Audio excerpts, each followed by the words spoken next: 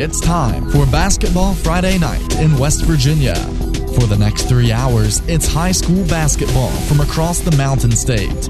Live from Marshall University, here's your host, Ryan Epling. Welcome to Basketball Friday Night in West Virginia, Week 10 of the 2016-2017 season. For this show, Ryan Epling alongside the coach Rick Marone and Joe Linville. Happy to have you along with us on what we call the fastest 3 hours in radio. We're with you until midnight. We have scores from all across the Mountain State. Many games late in the fourth quarter right now. We're tracking those. We'll also have several special guests along the way tonight. Looking forward to an action-packed show. Coach Marone, welcome back. Yeah. Appreciate it. Had to have somebody show me my way back in here. It's been a few weeks, but you guys have held up admirably, and I'm glad to be back in-house with you. Yeah, we started to ask you for your visitor's pass when you come through the door. Well, security did accost me at the front gate, but, of course, that happens regularly anyway, so I didn't think of anything different. I felt at home. Well, happy to have you back, though, after a couple of weeks. We're not going to say off because it's not like you weren't doing anything in that period of time. But good to have you back on the program. Of course, good to have all of you listening or watching as well. If you want to interact with the program, you can tweet us at hoops_roundup on Twitter. That's where we follow along the scores for the most part throughout the state of West Virginia. Full night of high school basketball. Earlier this week, it looked like there might be a chance that weather could be a factor through the week, and then it turned out to really not be. It's been a fantastic time to play, and Coach Marone, a lot of big games out there tonight, too. Oh, my goodness. I mean, we were talking about before the broadcast, picking up a couple of them over the airwaves that are still in progress. But, Joe, a lot of packed gyms tonight, and you talk about rivalry Friday. I mean, there's 2 or 3 just really classic traditional rivalries. Of course, I mentioned Chapmanville-Logan going at it well into the fourth quarter, but that's not the only one tonight that we're going to be keeping an eye on. You know, and there were a lot of great games at the Charleston Civic Center earlier this week, and the shootout at the Big House. You know, I had the opportunity to go up Monday night and watch 3 games, and a lot of exciting basketball going on there in preparation of teams getting ready, hopefully to make that trip back to Charleston here in 3 or 4 weeks, actually. And Coach Marone, I mean, 1 week from tonight, postseason. Right? Girls high school basketball sectional play. Yeah, unfortunately, I won't be back. We will be starting our sectional. They opened that window up. The schedule's been rolled forward a bit, but with the realignment, there's a lot of sections that have multiple or extra teams, 7 teams in the one we're participating in. And next Friday night, Ryan, as you mentioned, the postseason is underway, and everybody's excited about it, and these games tonight really just set the table for that. When you think of West Side, Wyoming East, and Logan, Chapmanville, and many more, it is a tournament feel. One of the people on the Twitter that communicated with us, I think it was like 4:30 in Chapmanville. The parking lot was pretty well full, and people were jamming in there for the JV game. And somebody made a comment, almost felt like a regional final. So the atmosphere is there. The weather's been awesome. Knock on wood. Those of you listening on radio, you can hear me knocking. We've had great weather this year, Joe, and we hope that continues. You was talking about packing gyms tonight. The game you were listening to on the way in, they sold out at 2 o'clock today. Oh, no, I mean, they were not going to offer any tickets at the gate tonight for the Chapmanville-Logan game. So ticket seller, best job to have tonight down there, right? Yeah, really. You're already in. You don't have to do any work. But no, that's not how that works. We all know that. But we know you're here to get scores from across the Mountain State. We've got a lot of them. For our first scoreboard update, we'll kick it off with Coach Monroe. Welcome back. You get the top half of the boys' scoreboard. All righty. Let's take a look at our Basketball Friday night scoreboard update on the boys' side tonight. First up, Steubenville Catholic knocks off Brooke 70-44. In progress, Hedgesville 20, Spring Mills 13. Also at the half, Jefferson 26, Washington 21. Final in this one, Wheeling Park falls to Morgantown. Morgantown 68, Wheeling Park 59. In progress, Martinsburg leads Musselman 37-28. A huge matchup in the Eastern Panhandle in that one. South Charleston knocks off Parkersburg, or is about to knock off Parkersburg, 73-65, inside of a minute to go in that one. Spring Valley comes up short against Woodrow tonight. The Flying Eagles 69. Spring Valley 57. GW gets a win over St. Albans 78-54. The final in that one. Princeton trails at the half to Greenbrier East. It's 38-20. The Spartans with the lead. Pocahontas County 58, Riverview 38. Gilmer County, 72-53 winners over Braxton County. That one's final. And that game we mentioned earlier, Chapmanville stretching it out a bit at 61-49. They lead Logan with 3:37 to go in the fourth. The Mavericks from James Monroe, 61-55 winners over Independence. And Poca, a big win in a variety of ways, but they get a big win at Sissonville tonight, 67-53. And Ryan, the rest of the boys' scores. Yeah, Mingo Central goes to Wayne and defeats the Pioneers tonight, 65-57. The final at Pioneer Gym. Mingo Central with the win. Westside beats cross-county rival Wyoming East tonight in the War Zone in New Richmond. It was the Renegades getting the road win, 65-54. The Harmon Panthers are 7-10 after beating 100 tonight, 64-48 the final in that one. That was a hometown invitational tournament game. Charleston Catholic defeats Summers County 86-47. At the half, it is Cameron 28, Magnolia 21. A final score in overtime. The Mountain Lions of Tucker County go to Pendleton County and hand the Wildcats just their third loss of the season, 67-59. Tucker County gets the road win. At the half, it is Ravenswood 25, Parkersburg Catholic 20. Also a final score tonight. Fayetteville remains unbeaten by a hair. The Pirates beat cross-county rival Valley Fayette 50-49 on the road. Nice road win, but tough one. Webster County beats Roane County tonight, 79-73 the final. And in overtime, the Maroon Knights of Wheeling Central go to 18-1 with a home victory over the Red Devils of St. Clairsville, Ohio, 74-71. Bray Price is stealing a layup late in that game to seal it. On the girls' side of the scoreboard tonight, it was the Bridgeport Indians defeating Elkins tonight, 56-27. It was the Fairmont Senior Polar Bears over East Fairmont tonight, 65-45. In that game, Abby Stoller gets 800 points for her career and also 800 rebounds. It was Tucker County downing Petersburg tonight, 49-30.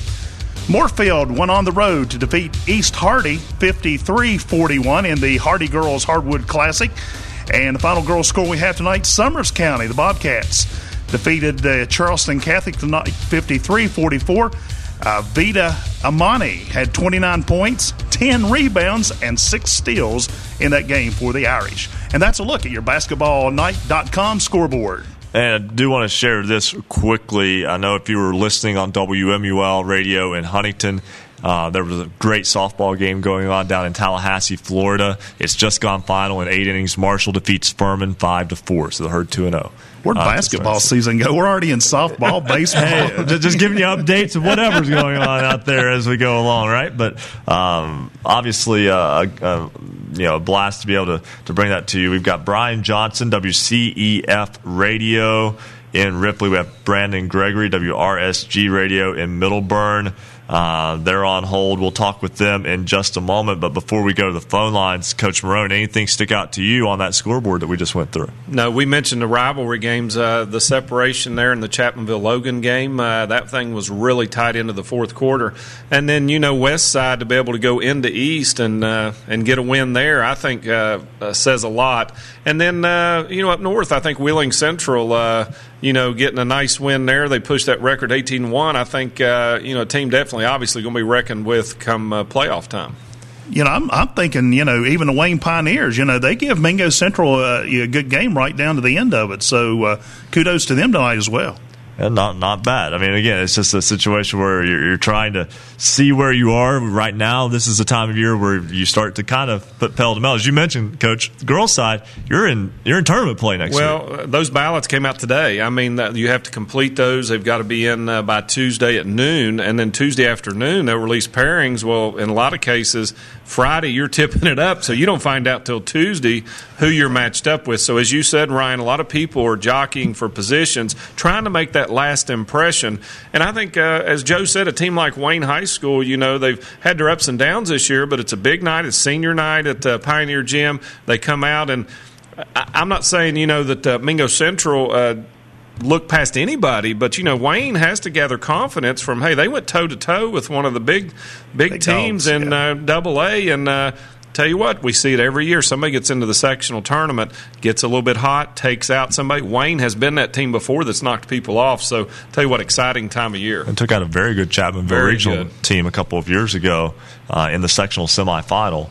And one score we don't have is Hurricane and Ripley. I think I know somebody who can get us that score. Brian Johnson, WCEF Radio in Ripley, joins us. This is one of the few times in the history of this program, Brian, where I've called and said, hey, you called a game tonight. What was the final? Well, the Vikings were victorious tonight, Ryan, 60-57, and it was an impressive win for our club. Probably my partner tonight, Mike Rubin, with me, called it a signature win for the Vikings, especially in a place where we historically have not had a lot of success. So a big victory for the Vikings as they look to mount a little momentum here down the stretch. A nice win for Ripley to get that victory tonight over Hurricane, as you mentioned. And for Ripley now, that's 2 in a row after a Big Atlantic Classic consolation win over Princeton earlier in the week, as Saturday of this week. So 2 in a row. I mean, like we've talked about before here, you want to start playing your best basketball right about now. And for Ripley, I mean, that's a start. Yeah, it is. You know, they have an opportunity now with some teams that they can match up well against. They have Riverside on Tuesday, a team that we beat at Riverside in a hard-fought battle early in January. Then the Mountain State Athletic Conference game on Friday, and then Spring Valley the following week. So certainly teams that I think the Vikings feel like they have an opportunity to beat and, again, gain some of that momentum. But I do think, and anybody that watches the Vikings will say, that it's going to be important for Jamison Hunt and Eli Casto, our backcourt, to play well and shoot well if we want to have an opportunity to advance in the postseason. A nice win tonight for the Vikings, 60-57 at Hurricane. Ripley now 6-12. And sometimes, Brian, records can be deceiving as we get to the postseason because, hey, I'm looking at the schedule. There's just 3 games left in the regular season for Ripley, and then everybody starts at 0-0. Absolutely, and we are 7-12 now after that win tonight. So that will make that look just a touch better. It's been a tough year for the Vikings from a win-loss standpoint. But as you said, 3 winnable games. They could possibly get themselves to double-digit victories for the regular season. And momentum is a funny thing. If the Vikings could maybe catch a ride on that wave of momentum, you never know what could happen, as we will probably most likely face off with Parkersburg South in the first round of the sectional. Brian Johnson, WCEF Radio in Ripley. Brian, always a pleasure. Have a safe trip back to Ripley. Congratulations to the Vikings on the win tonight. Thanks, Ryan. Appreciate it. All right, once again, that was Brian Johnson as Ripley defeats Hurricane by a score of 60-57. And Coach Marone, again, that's one of the few times that we'll ever have to ask our caller, what was the score of your game? We appreciate the participation of Brian, a big part of the program, and getting prime time here as he's able to provide that score for us. Another big part of our program is Brandon Gregory. And you know what? Last time Brandon called in, we had to put him on hold because we had a caller ahead of him that we wanted to tease. We're going to have to do this again. So, Brandon Gregory, hang in there with us. We'll talk Tyler Consolidated girls basketball in just a moment. But right now, we need to step aside and take a break. When we come back, we're going to talk with the man who scored more points in a single high school basketball game than anyone has ever scored in the country. He's a West Virginia native. Danny Heater joins us next on Basketball Friday Night in West Virginia. This is our first break on the Fast Break Sports Network. Basketball Friday Night in West Virginia will return in 2 minutes on the Fast Break Sports Network.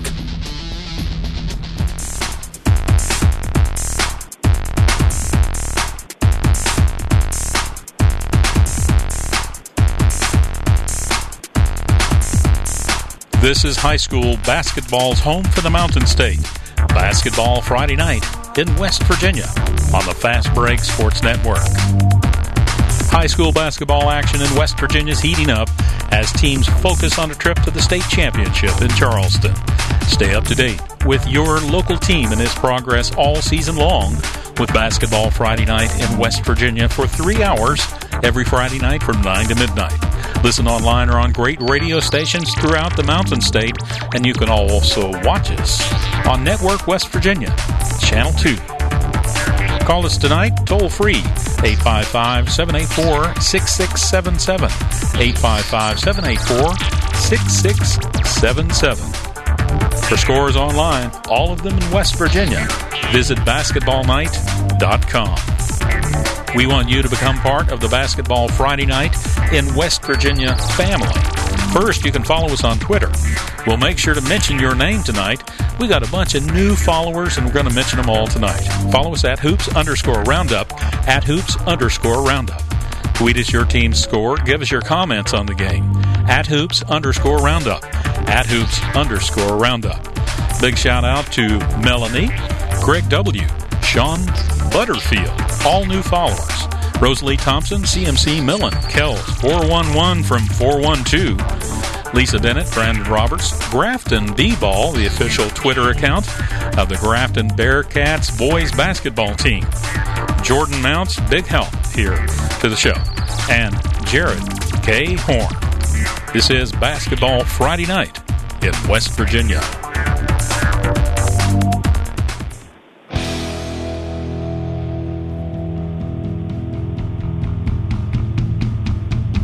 Celebrating high school basketball around the Mountain State, you're listening to Basketball Friday Night in West Virginia on the Fast Break Sports Network. Now, back to your hosts, Coach Rick Marone and Ryan Epling. 9:16 on this Basketball Friday Night in West Virginia. Ryan Epling, Rick Marone, and Joe Linville with you. One day we will get Joe's name into the open. I don't know. It's only 10 weeks into the season. I'm just playing. Our guys, as you guys on set know, the guys behind the scenes do such a fantastic job, and absolutely they make this all possible. But earlier this week, Chino Hills, California, getting a lot of attention. First off, they had a long winning streak broken by Oak Hill Academy from Virginia prep school that was able to beat them, break that streak, and then their next game out, a sophomore by the name of LaMelo Ball scores 92 points in a game. And I was reading about that in the Los Angeles Times, not because I read the Los Angeles Times regularly, but because it was there. I just ran across it. And I was reading the recap of that game, and I saw that the 92 points, I thought that's probably in the ballpark of the national record. Turns out it's 43 points short of what a young man in Burnsville, West Virginia, in Braxton County, Burnsville High School, did in 1960. Danny Heater scored 135 points. That is a national record. He joins us now on Basketball Friday Night in West Virginia. And Mr. Heater, first off, thank you so much for joining us tonight. Thank you very much for having me. So LaMelo Ball scores these points in California, the 92 points. They're talking about it on Pardon the Interruption on ESPN yesterday, and your name comes up.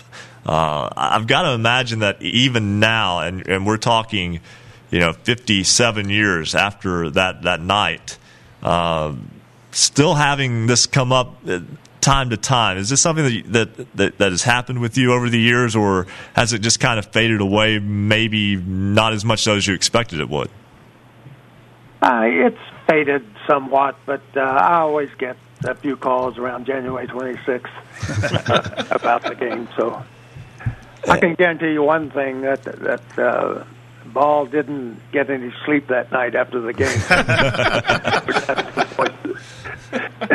Also important to note that Ball had the three-point line and you didn't. And I've read a lot about this game over the past couple of days now, and from my understanding, you're a little bit apprehensive to talk about it even now in terms of the way that came about on that night.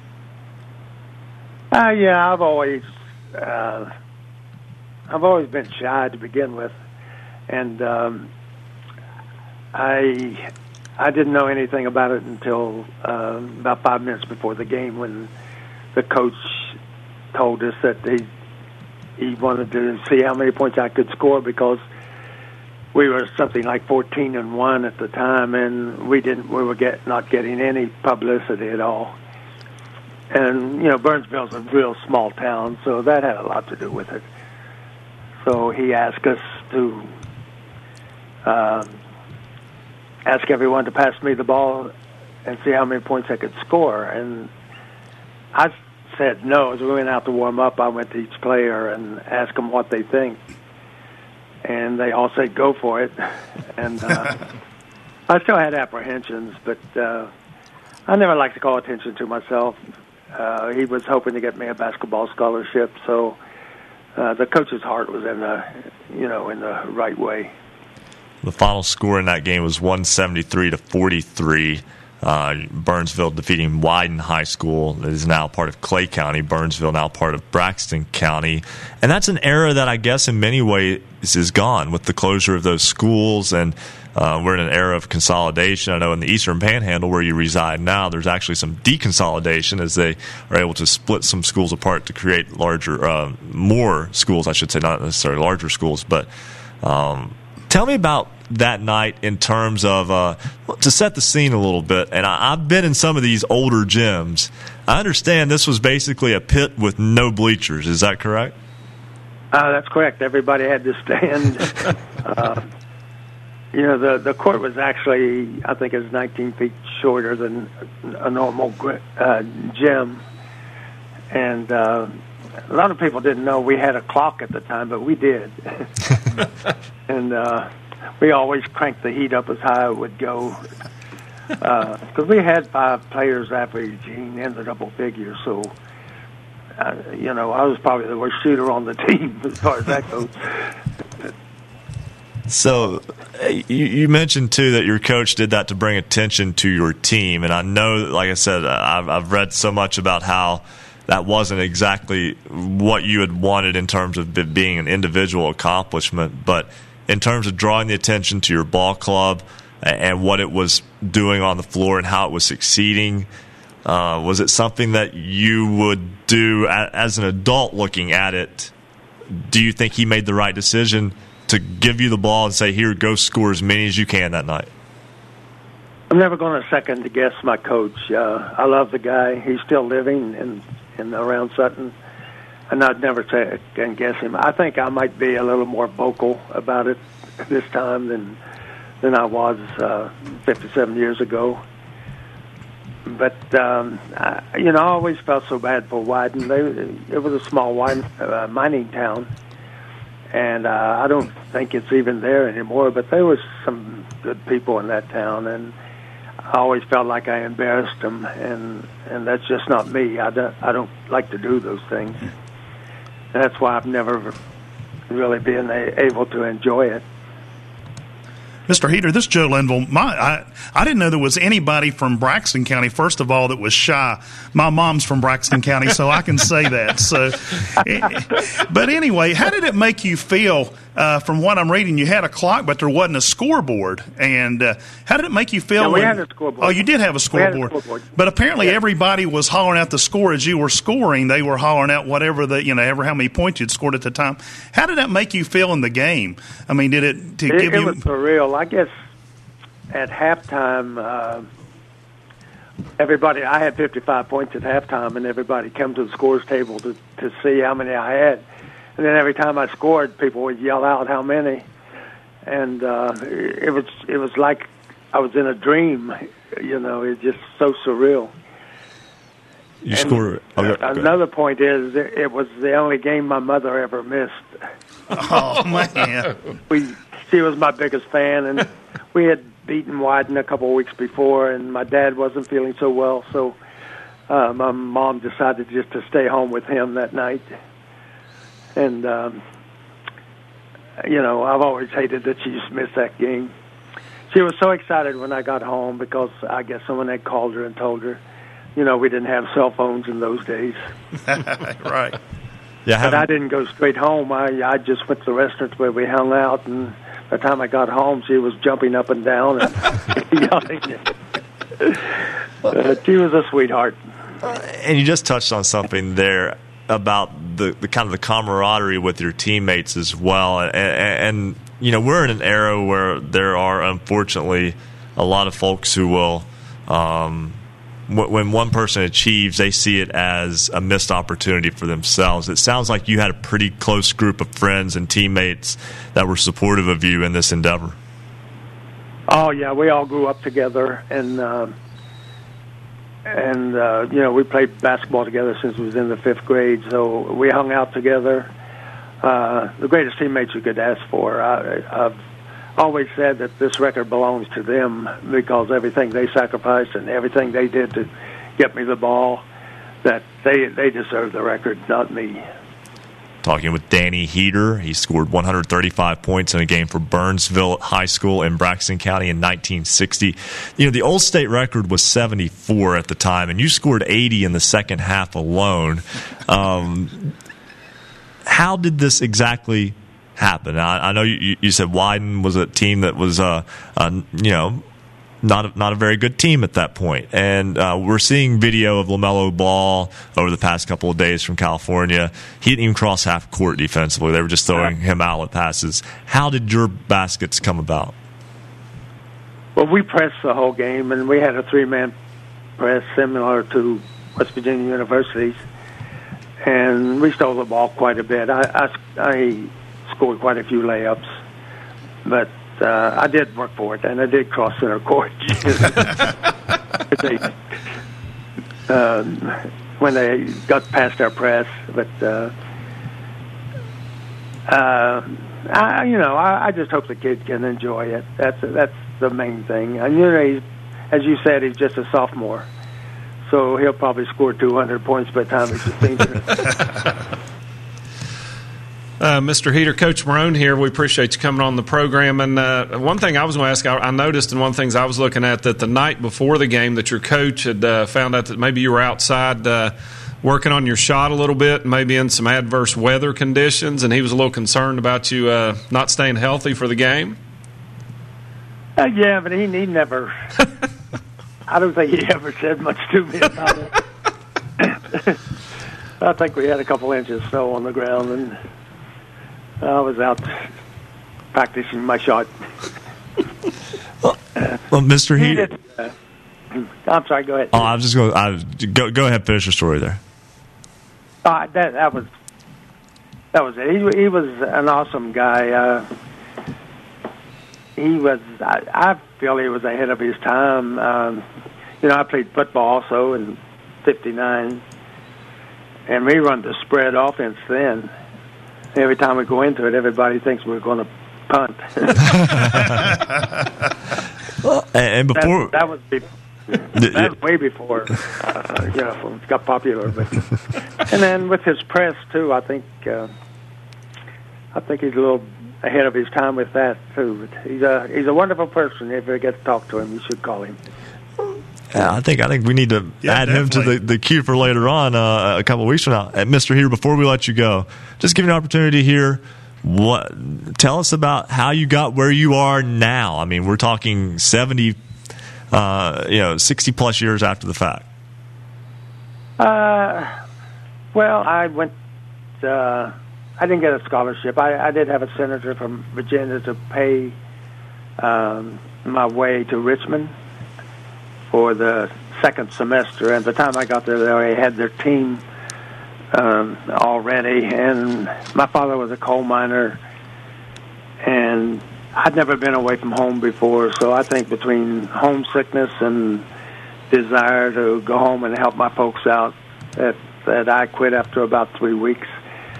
And then I went to work for the FBI in Washington, and later on I went to work for the airlines and spent 39 years there. Met my wife at the FBI, and I have 3 beautiful children and 5 beautiful grandchildren, and I'm so lucky.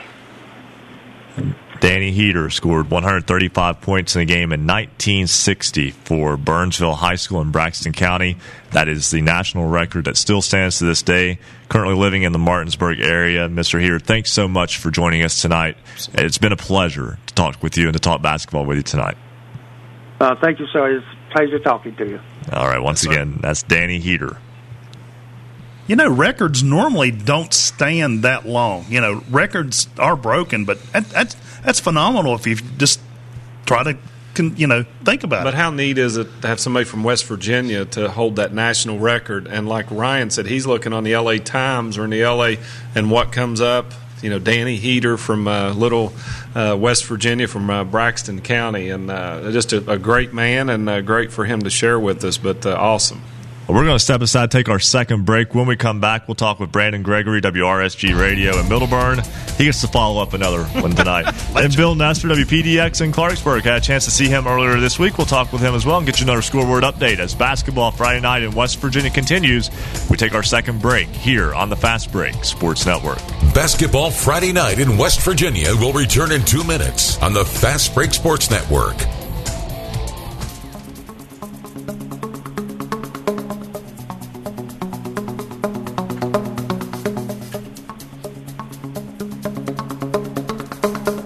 There's no better place to be than right here. It's Basketball Friday night in West Virginia. Join us online, vote in this week's poll. You've got till 11:45 tonight, and then we'll share the voting results with you. Last week, 66% of you voted. The shot clock should be introduced in West Virginia high school basketball. This week's question, should all playoff games be hosted at a neutral site? Vote yes or no. Go to basketballnight.com to vote in this week's poll. You'll see the poll question on the right-hand side of the page. You've got till 11:45 tonight to vote, and, of course, we'll share the results with you at the end of the show tonight. What about those pictures? Get your pictures featured on our video stream. You can watch it on Facebook Live, YouTube, or Network West Virginia. If you're watching right now, that's what you're seeing is pictures from games around the Mountain State this week. Send us your pictures. You can send them to us to our Twitter account at @hoops_roundup, @hoops_roundup. You can send them by direct message to the RSN Sports Facebook page. You can email them to us, and we'll go through them and feature your pictures from your games around the Mountain State this next week. We'd like for you to be a contributor to Basketball Friday Night in West Virginia. We also want you to become part of the Basketball Friday Night in West Virginia family, of course. Join us on Twitter at @hoops_roundup, @hoops_roundup. And a big shout out to Jamie Blair, Rick at Rick R. Reynolds, and Lisa Grayley following us online on Twitter.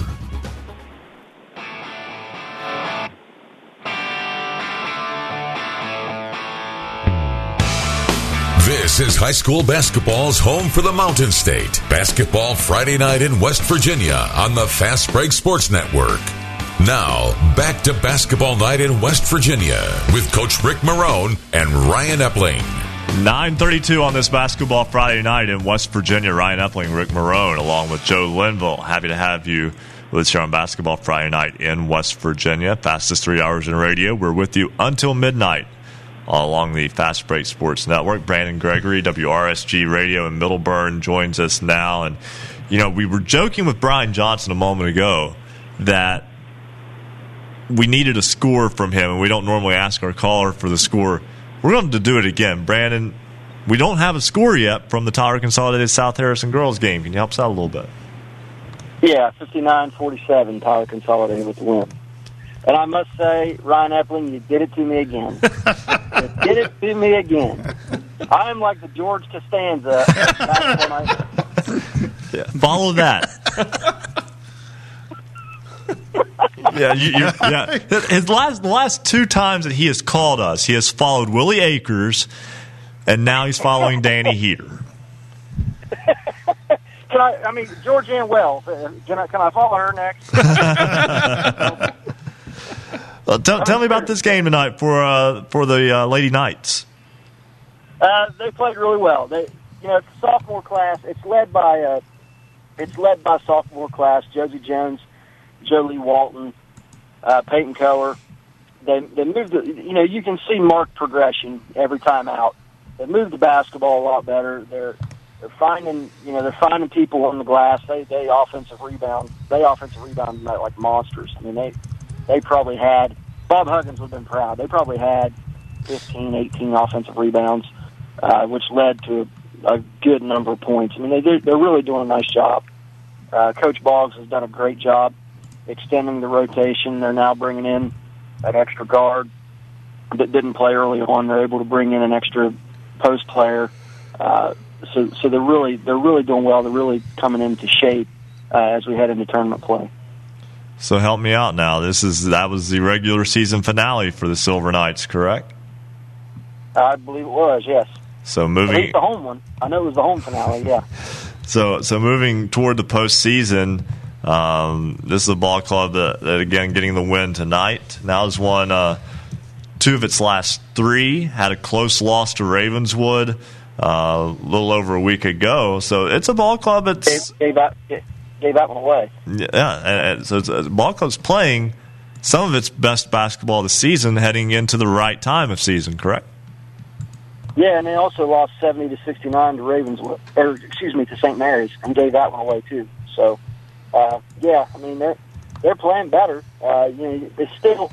I don't know if it's a killer instinct issue, but it just they make a critical mistake at the wrong time, and I think that's just part of youth.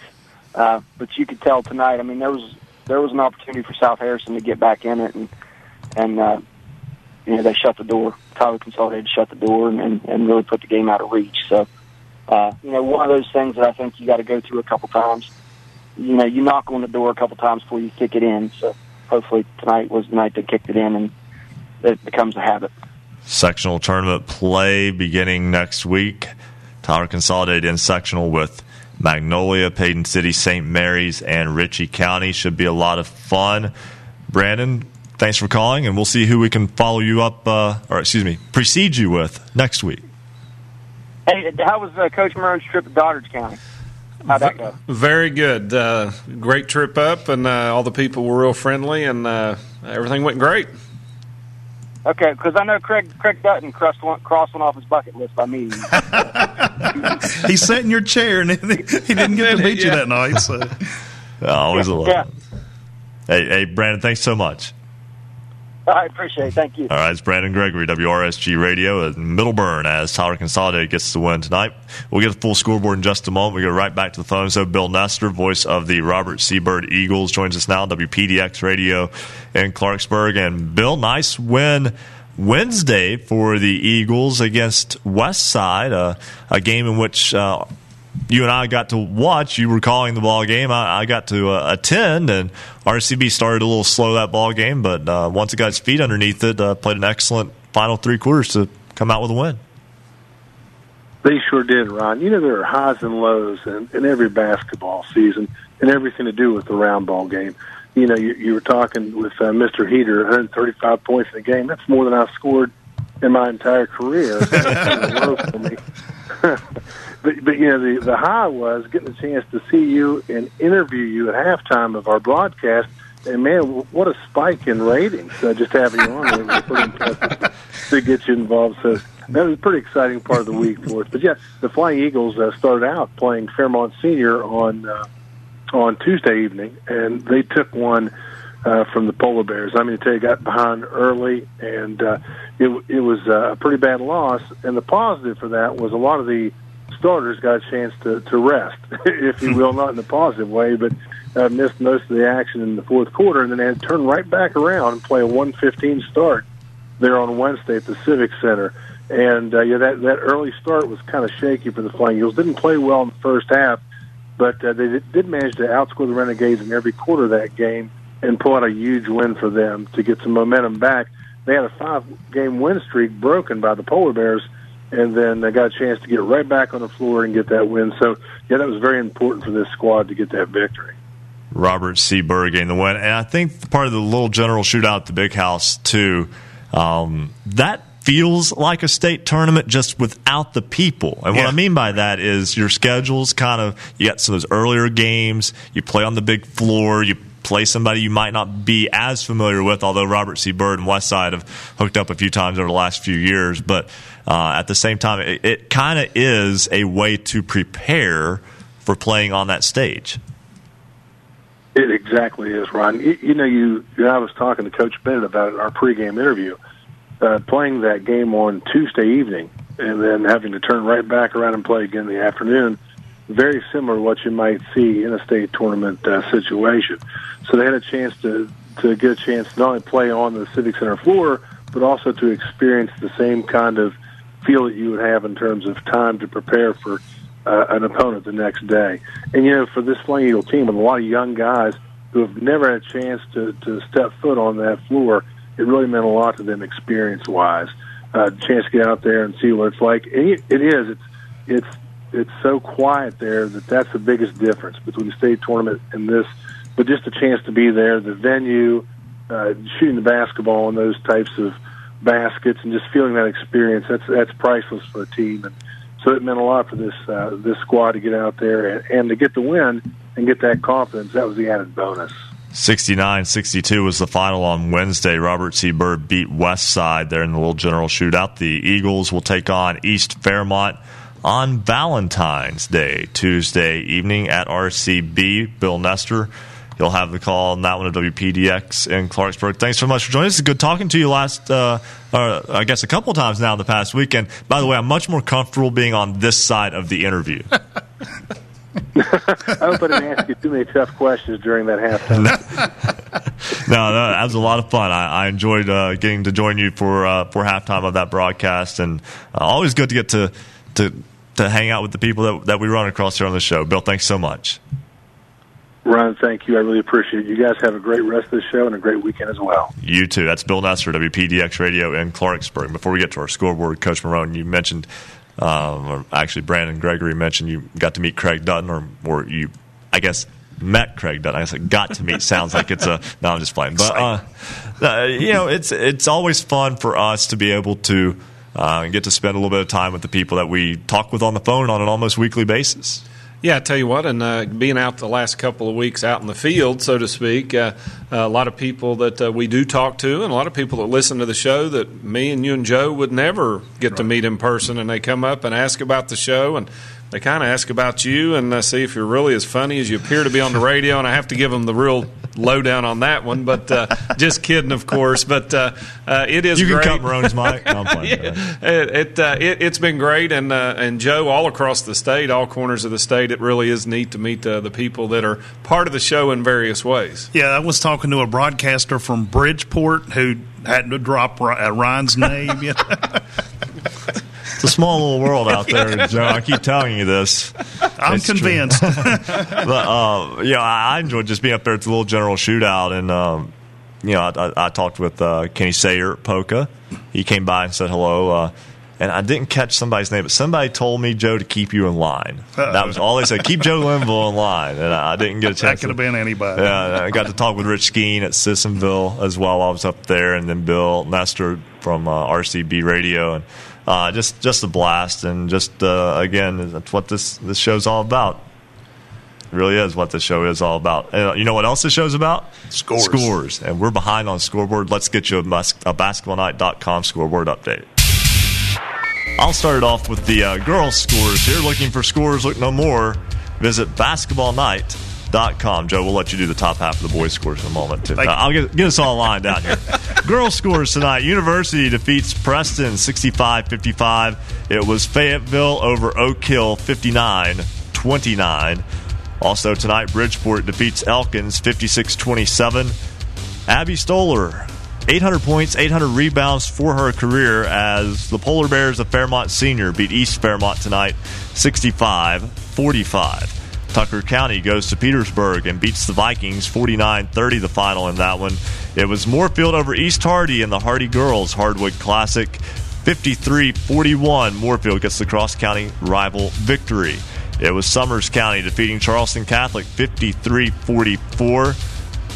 And that despite a 29-point, 10-rebound, 6-steal performance from Charleston Catholic's Vito Amani, a former standout athlete of the week. Also, Tyler Consolidated tonight picks up a 59-47 victory over South Harrison. Joe has the boys' score. Taking a look at the boys' side of the scoreboard tonight, it was Riverside defeating Capel Midland 60-46. Spring Mills fell to Hedgesville 59-40. It was the Vikings of Ripley upending Hurricane. The Redskins fall 60-57 in a close one. It was the Jefferson Cougars over Washington Patriots 54-50 up in the Eastern Panhandle. It was the Morgantown Mohegans over Wheeling Park 68-59. Martinsburg went on the road to Musselman, defeated them 79-57. It was South Charleston hosting Parkersburg. The Big Reds fall 75-67. Woodrow Wilson over Spring Valley tonight 69-57. It was George Washington over St. Albans 78-54. Greenbrier East picks up a win tonight over Princeton 76-62. Pocahontas County picked up another one in the win column 58-38 over Riverview. Philip Barber down the Golden Tornadoes of Kaiser by a score of 65-60. It was Gilmer County over Braxton County 72-53. In a standing room only gym in Chapmanville, it was the Tigers over the Logan Wildcats 73-62. James Monroe picked up a win over Independence 61-55. And the Polka Dots picked up a win over a close one in the Cardinal Conference over Sissonville tonight 67-53. Rick? The other boys scores for you. Mingo Central gets a win, a tough win over Route 37 over to Wayne, knocks off the Pioneers 65-57. West Side, a cross-county rivalry game with Wyoming East. The Renegades 65-54 winners in that one. The Panthers of Harmon get a 64-48 win over the 100 Hornets. And as we mentioned earlier, Charleston Catholic and Summers County, they got together in a doubleheader, and this one, the boys' side, Charleston Catholic 86-47 winners over Summers County. Cameron 67, Magnolia 58. Meadow Bridge gets a 20-point win over Paw Paw 66-46. Tucker County 67, Pendleton County 59. The Red Devils of Ravenswood, Mick Price's crew 64-55 winners over Parkersburg Catholic. 50-49, a close one as Fayetteville knocks off Valley Fayette, and Roane County falls tonight. Webster County 79, Roane County 73, and a final just coming in hot off the press as the Tug Valley Panthers get a huge home win, 80-62 over St. Joe in Naugatuck tonight. Wheeling Central 74-71 over St. Clairsville, Ohio, and our final score in at this time, Ritchie County, the Ritchie Rebels 58. Wirt County 45. That's a look at your basketballnight.com scoreboard. Thanks so much, guys. We'll step aside for our third break. When we come back, we'll start to break down a little bit of getting ready for the postseason, because a couple of those scores you mentioned are of note, and we'll explain why when Basketball Friday Night in West Virginia continues after our third break here on the Fast Break Sports Network. Basketball Friday Night in West Virginia will return in 2 minutes on the Fast Break Sports Network.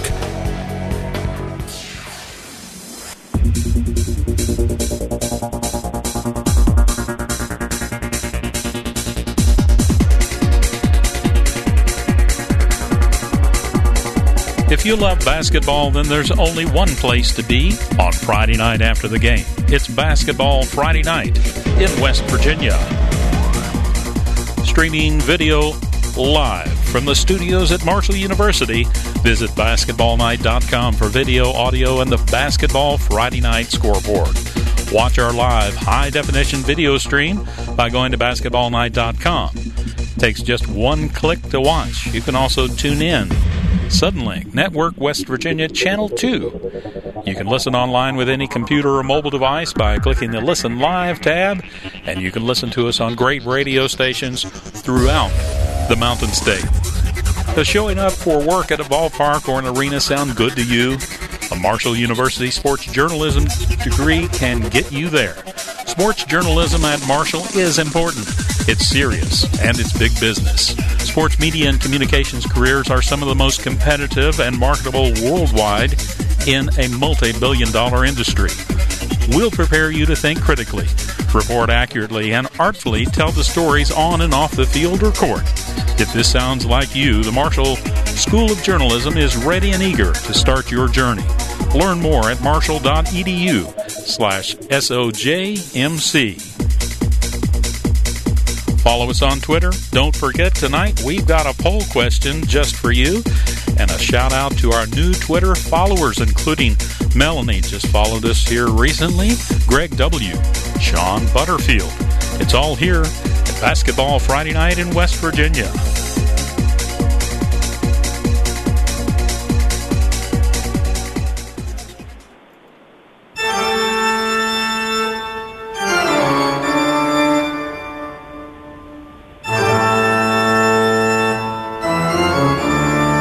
This is high school basketball's home for the Mountain State. Basketball Friday night in West Virginia on the Fast Break Sports Network. Now back to your hosts, Ryan Epling, Mr. Handsome, Coach Rick Marone, and Joe Linville. Now that's how you rejoin a program right there. You never know what you're going to get. Ryan Epling, Rick Marone, Joe Linville, happy to have you along here on Basketball Friday night in West Virginia, 9:50 on this Friday, February 10th, 2017, live from the studios at Marshall University through our flagship station, WMUL FM radio, also WFGH radio in Fort Gay. Guys, before we get back into our calls and get back into depth with the program here, I'm going to make a case of why I think single A is going to be almost impossible to predict in advance this year in boys basketball. You ready for this? Just in the past week, you had Ravenswood get beat soundly by Huntington St. Joe in the Little General shootout at the Big House. So St. Joe had beaten Ravenswood pretty soundly. A couple of weeks ago, Ravenswood had beaten Tug Valley in the Willie Akers Arena at the Logan Fieldhouse pretty soundly. Hey, hold on, that game got close late. Tonight, Tug Valley beats St. Joe by 18 points. So how do you put those three in any type of order? Coach Marone, I'll turn that over to you. And they're all in the same region, and I don't think people kind of really appreciate they will once the postseason gets underway, but one of those teams will not be in Charleston. We can say that with a definitive not be there. But how do you rate them when they've knocked each other off and they've all shown themselves to be powerhouses throughout their schedule? I tell you what, that's going to be a brutal regional and sectional level. And, Joe, the team that comes out of that Region 4 in Class A is going to definitely be battle-tested, and I think going to be a team that can make a run in Charleston. There's a lot of those sectionals. If you'll really get into them and look at them and break them down, I think we've got a wide-open field. And, we talked about it on previous shows. This could be one of the best state basketball tournaments we've seen in a long time. Well, in Class A, Ryan hit it on the head. I mean, you've got perennial AA participants. I mean, Ravenswood, Mick Price has been to AA state tournaments year in, year out. Tug Valley won a AA and a single A. That may be one of the only times we have to research that, but they won one class one year and turned around the next year when Mikey Newsom led them. He was one of their main players that year. Well, now, Ryan, over the last few years, a lot of those teams have dropped into that single A bracket, and I think you're right. That Class A tournament this year is going to be something to watch. Also, a tournament that has kind of been ramping down finally after a good long run that runs on the weekends, the Hometown Invitational. I know your girls had a chance to participate in that. This was the first time since Tulsa's moved to Class A being a part of that. Of course, I want to say thank you real fast to all of those who have helped us out. Greg Christ, helpful in getting us some more swag here on the set. We've got a Hometown Invitational T-shirt. We've got a Tigers Valley jersey, a Van jersey, a St. Mary's jersey, a Doddridge County jersey. So we've definitely picked it up in that department as well. Yeah, I tell you what, on the boys and the girls side, that's a great event. Takes a lot of work to put it together. So those guys that are heading those up, Mike DePascal and Howard Meeks on the girls side, but on the boys side, as you mentioned, just a great event. I know the boys is winding down this weekend, some great matchups. And, you were talking about it gives schools like Tulsa and some of the other schools to travel to areas that they've never been in before and to face teams that you've never faced before. And it's a great opportunity even for the student athletes. Well, they do a great job, and I tell you what, they've put it together over the last several years, and they do a nice job. The Night of Champions, when we went up and played in Doddridge, they introduced the teams like they do at the state tournament. You go out and meet mid-court. It really gives a great tournament feel to a lot of kids that may or may not get the opportunity to do that in the Civic Center. Tonight was a showdown in Hardy County between the girls' teams from Moorfield and East Hardy. Moorfield got the win in that one. Sam Blizzard, WELD Radio in Hardy County, joins us now on the program. And Sam, when the Hardy girls shootout takes place, just about anything can happen. Moorfield tonight getting the win.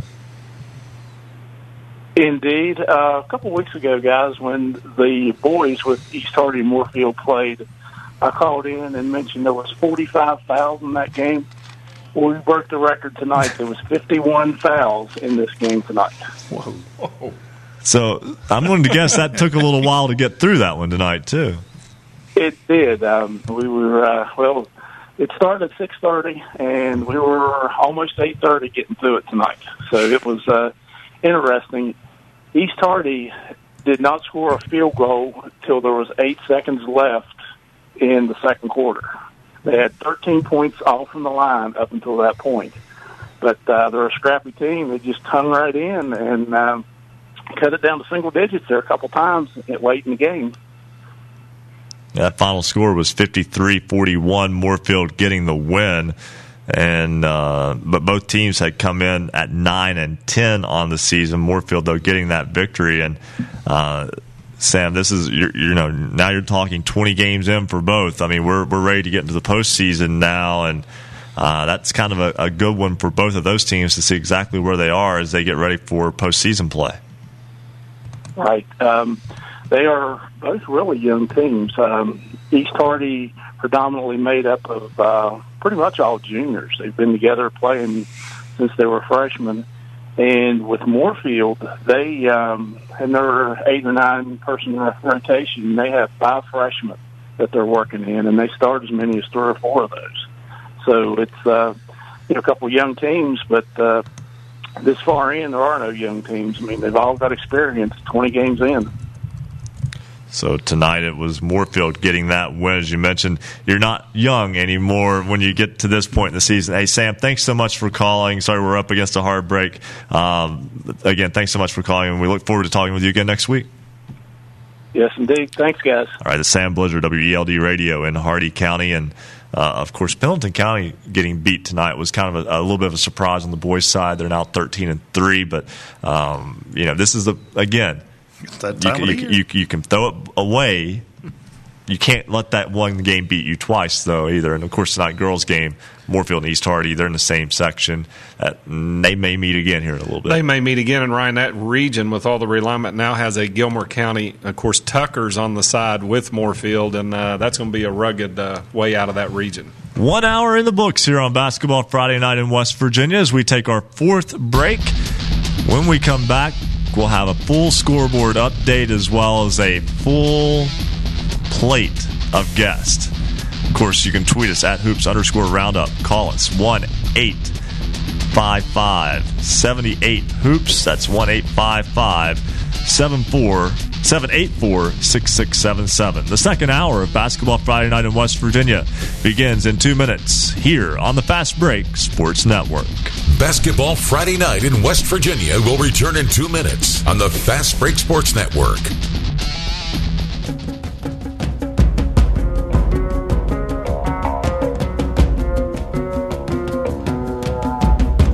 Special thanks tonight to all of our affiliates, our television affiliates, Network West Virginia on Channel 2 throughout the Mountain State. Great radio stations throughout the Mountain State, too. You can listen on Talk 92.5, WTHM-LP, Ravenswood, Ripley. Big thank you to Mike Graham.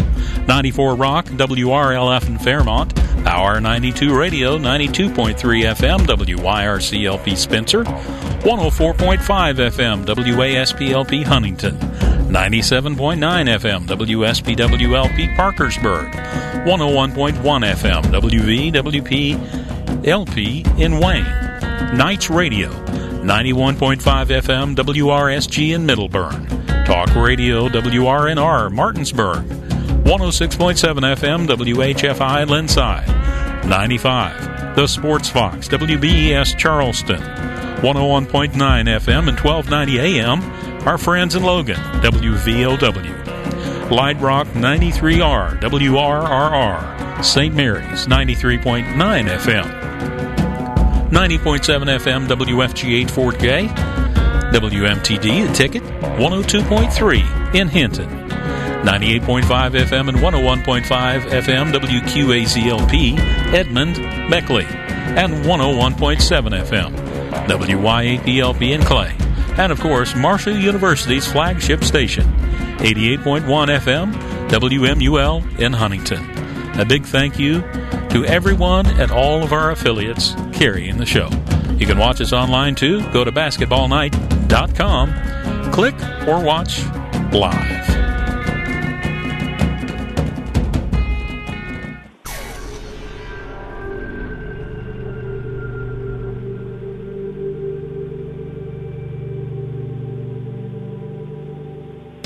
Welcome back to Basketball Friday Night in West Virginia.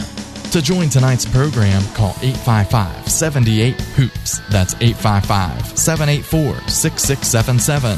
Follow us on Twitter at @hoops_roundup for all the scores all the time. And visit basketballnight.com for a comprehensive look at schedules and standings for every team in the state. Stay tuned. Another hour of Basketball Friday Night in West Virginia begins right now. 10 o'clock here on Basketball Friday Night in West Virginia. Ryan Epling alongside Rick Marone and Joe Linville. Happy to have you along on the program. If you missed us in the first hour, we spoke with Danny Heater, who scored 135 points in a game in 1960, a cold, snowy night in January of 1960 for Burnsville High School in Braxton County, now part of Braxton County High School, in a victory over Wyden High School, which is now part of Clay County.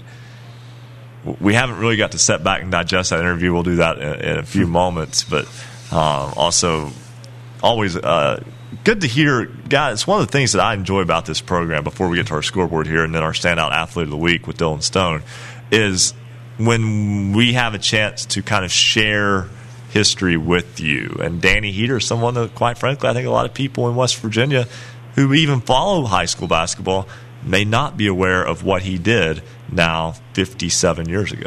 Well, I'll tell you, high school fans in West Virginia can throw your chest out a little further now to know that we lead the nation with Danny Heater's accomplishment. And tell you what, it's going to take a humongous task to defeat that record. I can just tell you that. It stood for 57 years. It may stand for another 57. And he did it without a three-point line. And I thought I was the only one old enough to know when I played there was no three-point line either. And no, we didn't have the peach baskets to get up and pull the ball out every time. But it's good to hear someone and think about that. I mean, 135 without a three-point line. Right. Absolutely incredible. And guys, as we know, this is a time of year where the scores start to become a little more important. We start to sort things out. Sectional seeding starts to become a factor. We know you want scores. It's time for another BasketballNight.com scoreboard update. Looking for scores? Look no more. Let's look at the BasketballNight.com scoreboard. We have a truckload of scores pouring in tonight. On the boys' side, Steubenville, Ohio, 70. Brooke, 44. Riverside, the Warriors knock off Cabell Midland 60-46. The Hedgesville Eagles 59-40 winners over Spring Mills.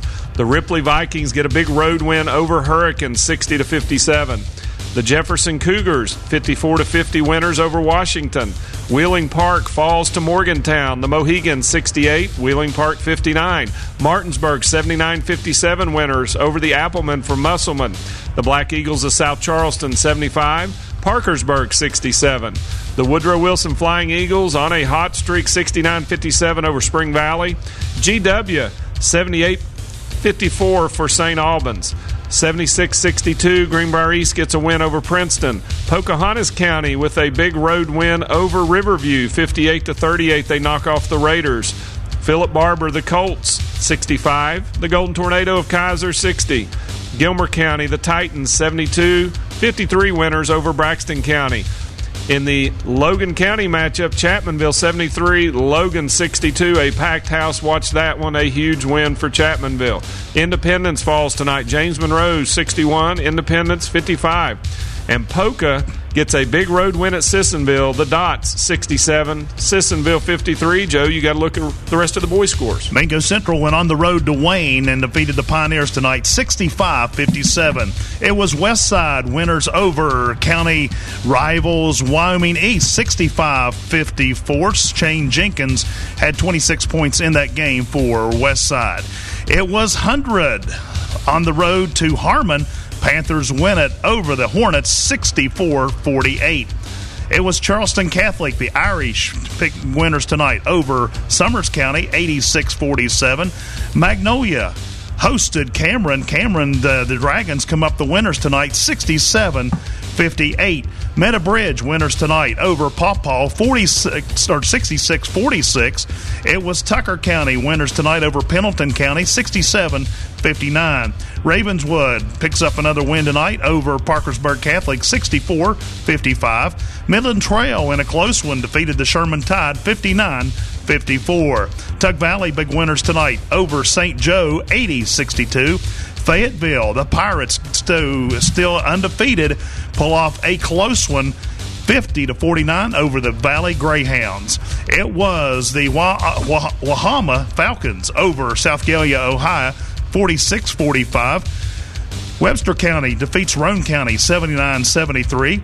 It was Wheeling Catholic Wheeling Central, correction on that, over St. Clairsville 74-71. And Ritchie County defeated Wirt County 58-45. Ryan? Girls scores tonight. University a 65-55 winner over Preston. It was Grafton defeating Berkeley Springs 51-45. Fayetteville goes to 16-3 with a 59-29 victory at Oak Hill.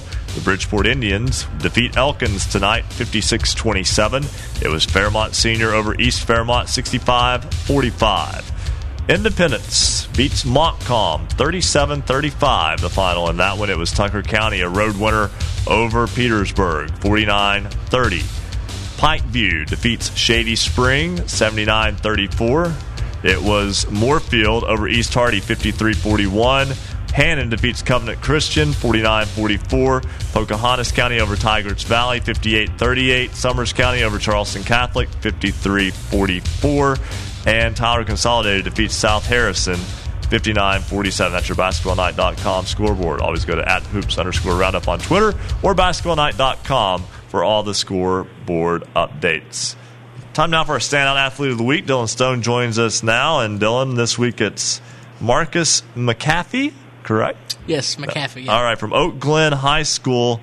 And he's a young man who does a whole lot for his ball club, but he comes off the bench to make an impact for the Golden Bears. Yeah, he does. He's another one of the two-sport athletes, and baseball is really his area of expertise. But on the basketball court, he does come off the bench, but he was also voted as a team captain. So that really speaks to the leadership skills that he has and the way that his teammates feel about him. Well, he cleans up the highways, so I found that interesting.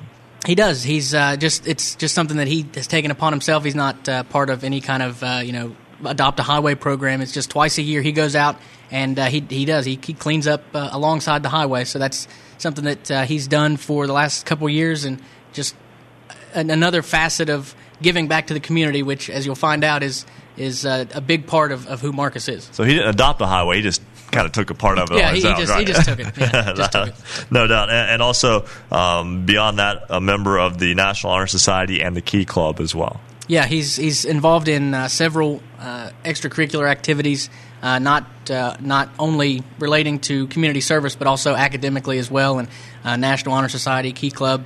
He's also been a member of the OVAC All-Academic Team. So on the court and on the baseball diamond, he's impressive. Off the court, maybe more impressive. And Dylan has more now with this week's Standout Athlete of the Week.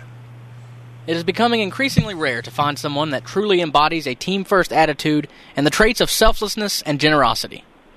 However, one such student-athlete calls Oak Glen High School home.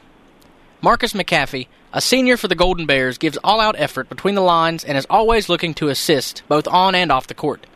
His mother, Michelle, says he is never afraid to put his body on the line for the team. Well, he's always kind of been more of a defensive player. He'll pounce on a ball if it's loose. He'll go through a brick wall to get to the ball if he has to. Coaches have always told me that he gives 110% at practice and at games. Away from basketball, Marcus puts in as much extra work as necessary, and as his former teacher, Jennifer Loveland, says, that has always been the case. He didn't mind putting in the extra work at all, but he is very smart. So he did do well, but when you would ask him to do more, or I would push him to do more and push him beyond his level, he didn't mind that. He didn't get frustrated or upset. His mother echoes that sentiment, saying that Marcus has had to grind for all he has achieved and has the resolve to see things through. He's a driven individual.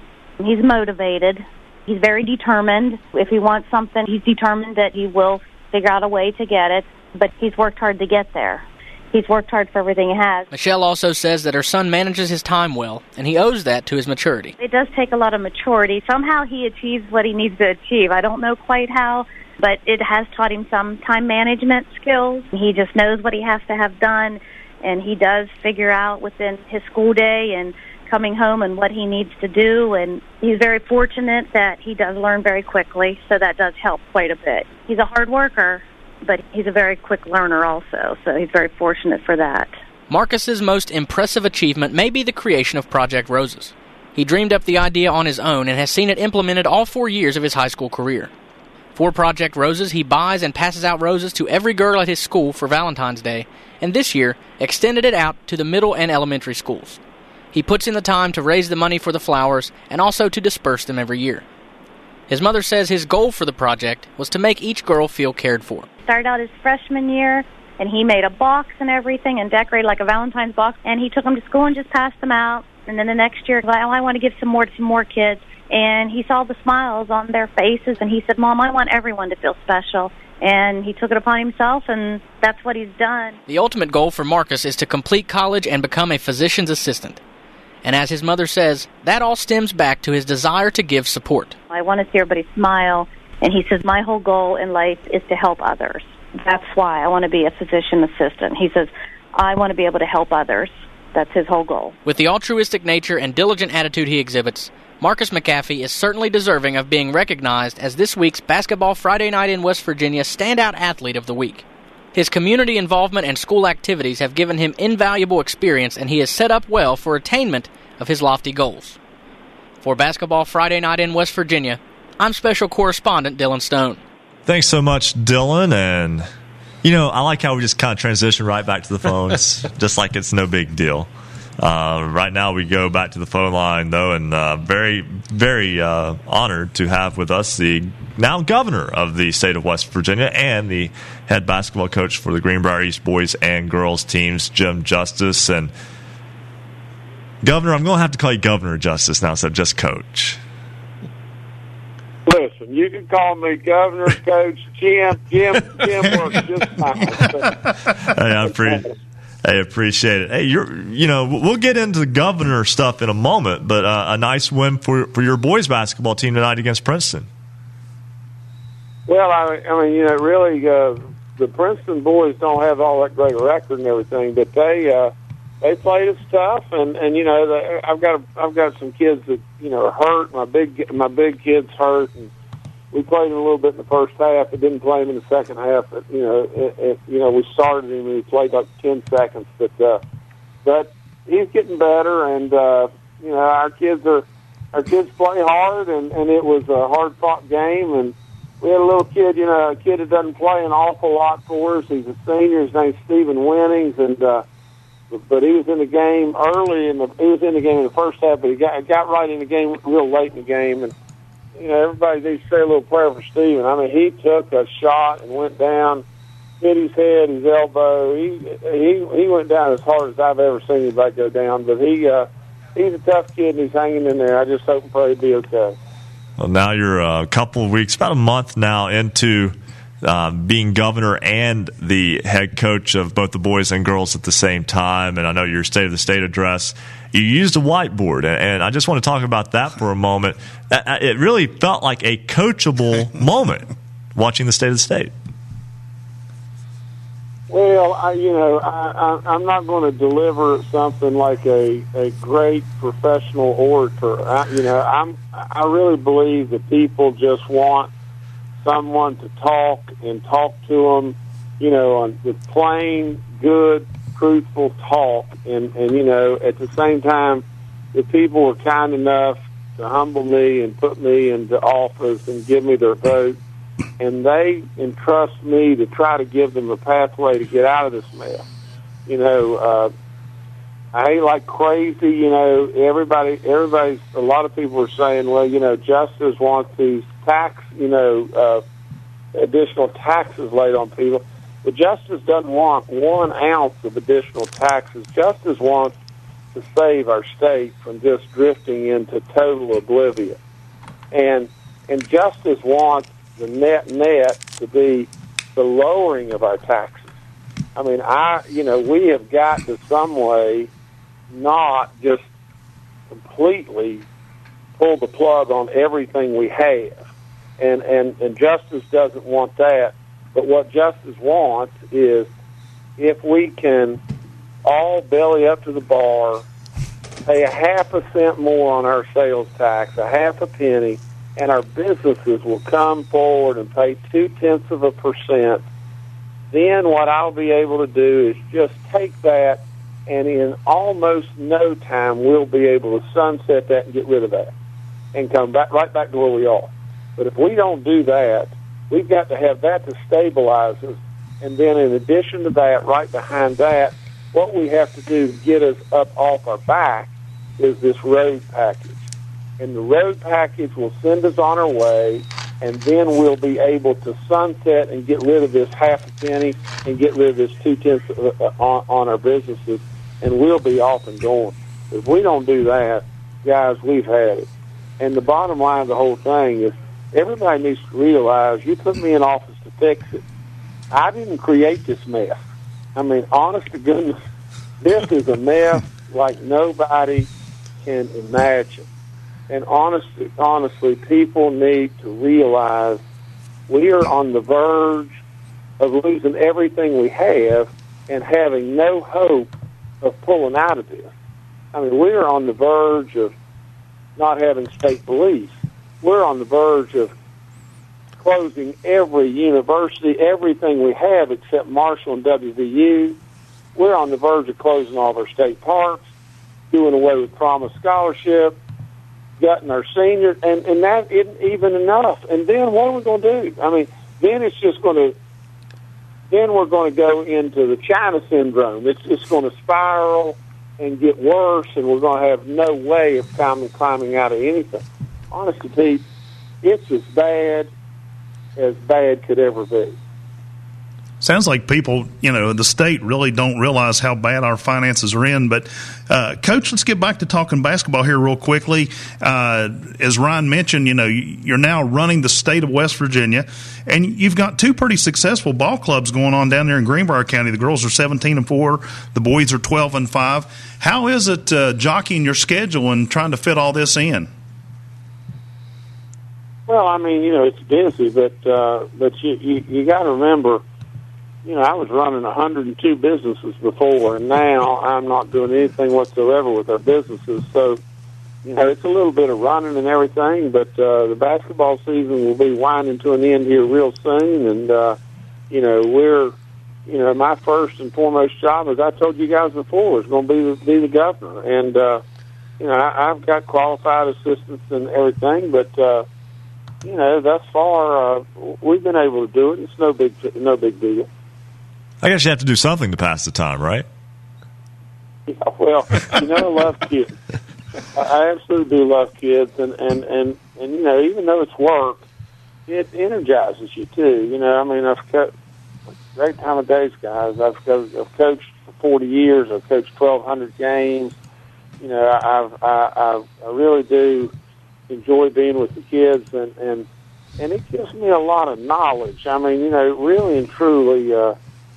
We have major problems in this state within education, and being with the kids, being in the schools, it's given me the ability to be ready to do something to really help us educationally, help our teachers, help our schools, help our students. And so no, I'm not going to be ashamed in any way about the fact that I have the privilege to be able to be with the kids. Well, Coach, you mentioned that it's getting toward the postseason, and with that, obviously you would like to get both your boys and girls teams to join you in Charleston. And I guess from a logistics standpoint, now as the governor, I have to ask about situations where when you play road games specifically, what kind of security measures do you have to have now with you? Well, I mean, the state police is right with me all the time, and and that's a little cumbersome to tell you the truth. But I got to tell you this story real quick because this is really interesting. But I was inaugurated on Monday, and on the Tuesday following that, we played a road game at Princeton, and so it was a girls' game. And so I'm at Princeton, and I'm walking in. State police is right behind me. We get through the game, come out, get in the car. State police says, "Now, Governor, I'm going to, if you look in your, rearview mirror, I'm going to be right behind you, and we'll be following you all the way to Lewisburg." And I said, "Okay, fine." And we take off.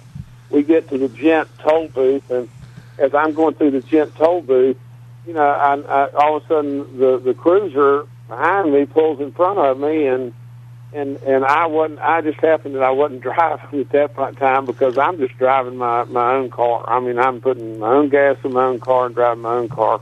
I don't think the state needs to be paying for me to have a special car, and so, but anyway, all that being said, cruiser goes right by us.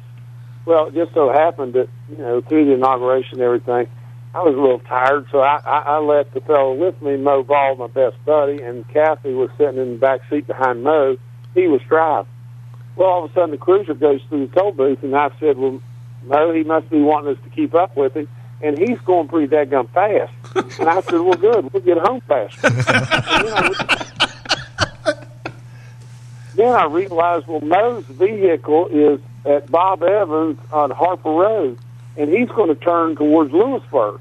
And all of a sudden, we're going 70, 80, maybe 90 miles an hour. And I said, "Keep up with him, Mo, let's go." and so all of a sudden, then Kathy says, "Well, how's he going to know that we're going to Bob Evans, on Harper Road, exit 44? And so I called the state police, and they said, "We'll take care of it. We'll call." Well, in just a minute, they called back and said, "Governor, the trooper in front of you is not with you. He's taking a prisoner to jail." and he said, "In fact, the trooper behind you said he can't hardly keep up with y'all. What are y'all doing?" And so that was my first day. Well, I guess you got to learn, right? Other than that, everything's been great. Good times. Jim Justice, the governor of the state of West Virginia and the boys and girls high school basketball coach of Greenbrier East. And you mentioned education there, and you mentioned working with kids, and I know that you've got to, and you touched on this, but you've been a high school coach for both the boys and girls for about the last 5 years or 6 years of just the high school level. Also the girls high school coach now for, I believe, 14, 15, maybe longer, and I apologize if I get that one wrong. But you get to see kids every day in a practice environment. You get to see these kids right after school. I know anybody who's a coach out there knows what's going on with their players in school. Do you feel that perspective gives you a little bit of something that maybe a lot of people, a lot of politicians who, quite frankly, haven't been in a classroom in a long time, gives you a different perspective than what they have? Well, sure it does. I mean, that's the thing that I do bring a lot of experience in a lot of different areas to the table. We're in the mining business. We're in oil and gas and tourism, and I'm the biggest farmer east of the Mississippi River. I've been that in the past, and and really involved with kids and education and stuff. So I've made a lot of mistakes, and I've learned a lot of stuff, and so I can bring to the table a lot of insight that maybe just politicians can't or don't have, and so I really think we've got a golden opportunity with this state, and there's so much that can be done, and we can restore hope, and we can have real prosperity, and we can have employment, and now there's things we're going to have to do. We're going to have to all join in and pull the rope together a little bit to get there. But I'm telling you, if we continue to do just what we've done the last 3 or 4 years, and that's all we've done, is two things, and that is drain our rainy day fund, kick the can down the road, cut the low-hanging fruit, and we are just debilitating our whole functioning of our body. I mean, if this state were a factory or it were a human being, we are absolutely, disabling our body. And if we don't watch out, I mean, our heart rate now is 20, and if we think we can cut our heart rate down to 2 or 5, and we're ever going to get up off the bed, we're not going to get up, guys. We're just going to die. And it's really sad.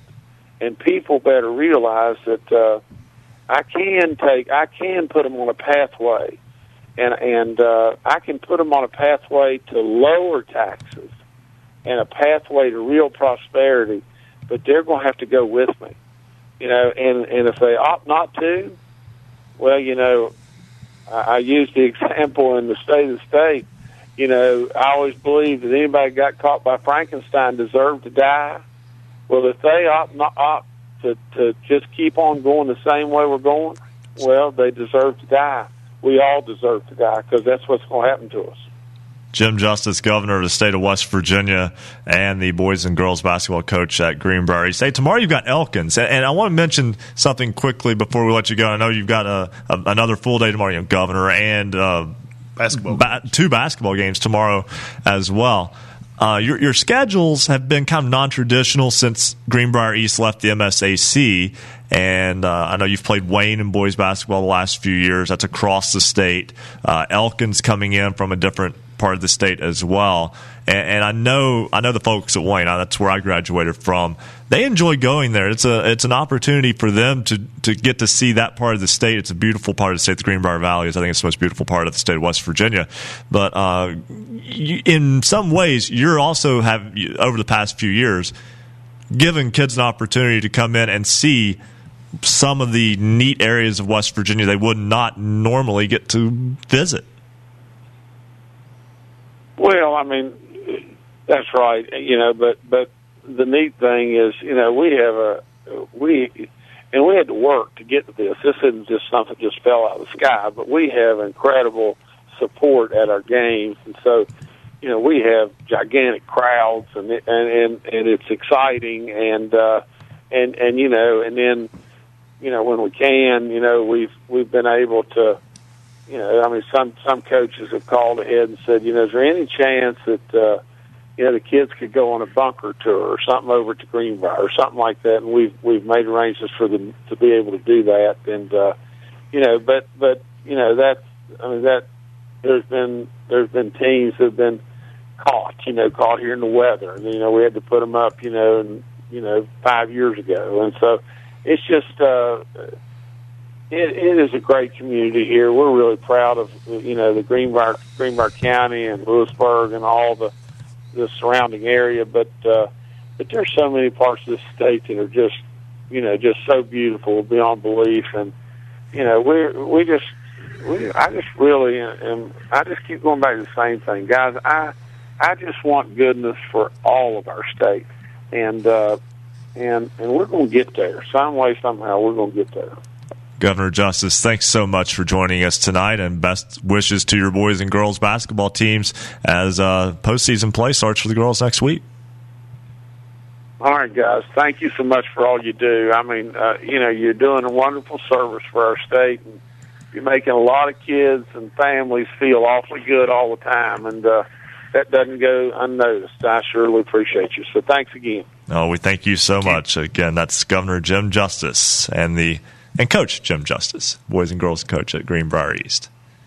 Tell you what, proud to see a fellow coach in the governor's mansion, and I always knew we were the smartest occupation. So, but in reality, in all seriousness, as a fellow coach, it makes me proud to have him there leading the charge and telling the truth. I mean, I don't think anybody can ask for anything but the truth, and boy, he laid it out there. There's work to be done. He says, grab the rope and let's get it done. So, I don't know about you, Joe, but I got my hands on the rope. Let's get it going. Exactly. And I heard somebody make a comment last night. It said something about him, not being a polished politician. Well, he'll be the first person to admit he is not.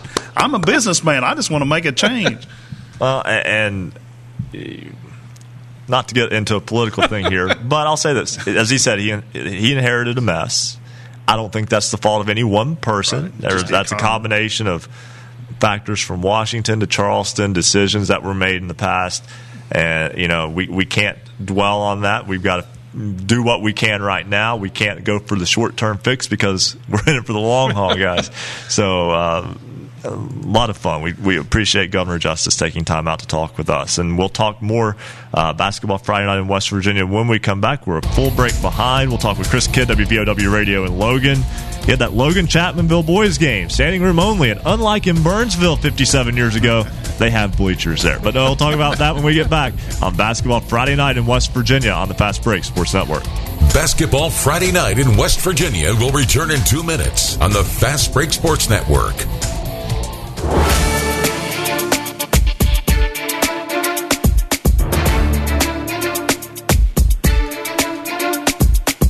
Love basketball, then there's only one place to be on Friday nights after the game. It's Basketball Friday Night in West Virginia. Doug Workman, Point Pleasant Knights, Lauren Antelope, East Fairmont Bees, Chandler Stacy, Spring Valley Timberwolves, Emily Sarburn, Trinity Christian Warriors, Seth Meadows, Pikeview Panthers, Veda Amani, Charleston Catholic Irish, Reese Nichols, Clay County Panthers. What they've all got in common is they were selected by Basketball Friday Night in West Virginia as the standout athlete of the week. If you've got someone remarkable on your team or an athlete that made an outstanding play, you can nominate your team's players to become the Basketball Friday Night Standout Athlete of the Week.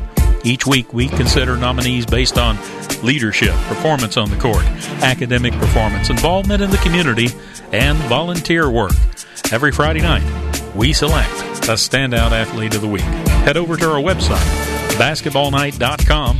Click on the Standout Athlete of the Week tab. Fill out the nomination form. We'll take it from there. We want you to nominate your team's athletes. And we also want to congratulate Ellis Bryson III, Mountain View Golden Knights. Last week was selected as the Standout Athlete of the Week. And we got a new one coming up. We want you to become part of the Basketball Friday Night in West Virginia family, of course.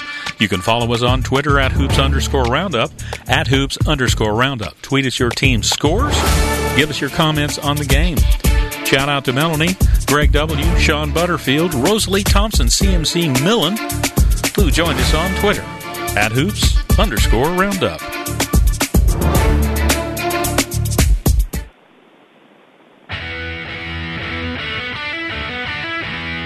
Stay up to date on your favorite teams. Check out basketballnight.com. Now, back to Basketball Friday Night in West Virginia with Coach Rick Marone and Ryan Epling. It's 10:32 on this Basketball Friday Night in West Virginia. Ryan Epling, Rick Marone, Joe Linville with you. Thanks so much to Governor Jim Justice for joining us on the program a little bit earlier. I know we're a little bit behind. We'll get a scoreboard in a few moments. You know what? It is 10:30. Let's go ahead and do the scoreboard now, and then we'll talk with Chris Kidd at WVOW Radio in just a minute. So let's do a scoreboard update now. You know what? I'll lead it off for you guys. I'll make it easy, and then we'll let Joe do the bottom half of the boys' scores, and we'll give Coach Marone the girls' scores tonight. Looking for scores? Look no more.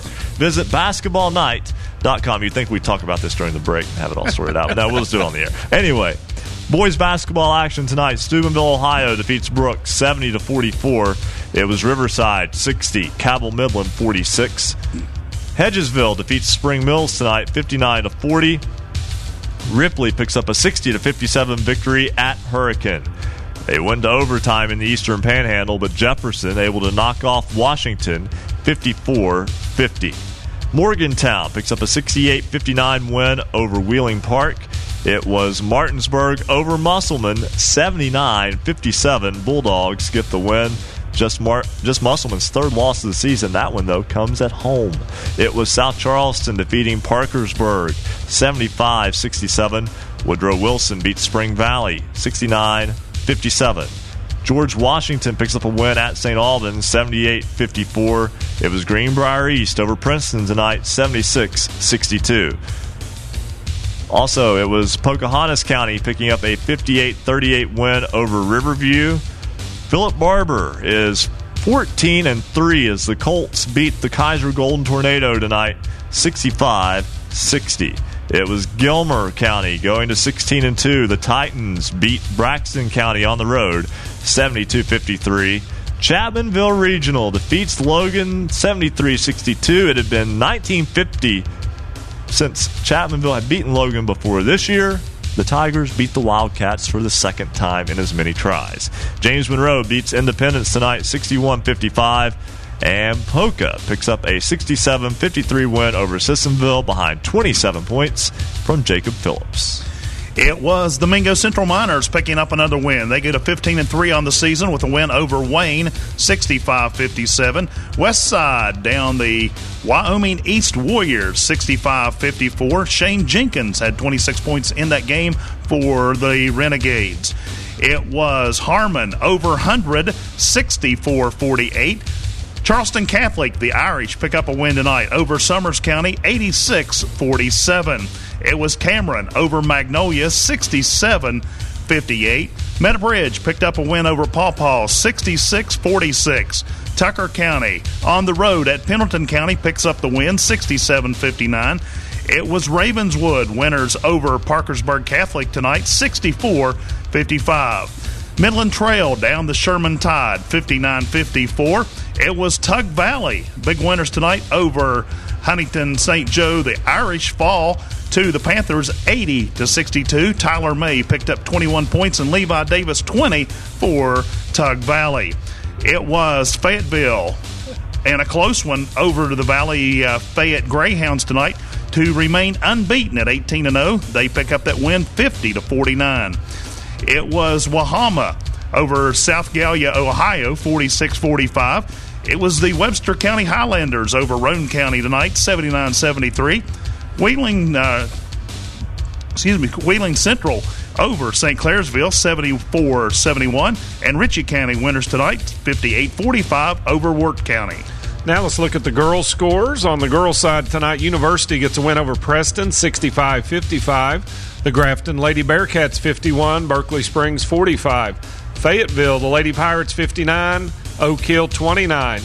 Bridgeport Indians, 56-27, winners over Elkins. In the Battle of Fairmont, it was Fairmont Seniors, 65. The East Fairmont Bees, 45. Montcommon Independence, nip and tuck. Independence gets the win, 37-35. Tucker County, a big win for the Mountain Lions. They go to 18-3. They knock off Petersburg, 49-30. The Pikeview Panthers, Coach Karen Miller's crew, 79-34, winners over Shady Springs.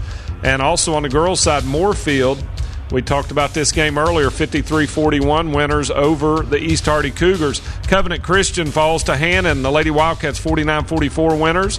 Pocahontas County, 58. Tigers Valley, 38. Summers County gets a big win over Charleston Catholic. That's a regional matchup in Region 3, 53-44.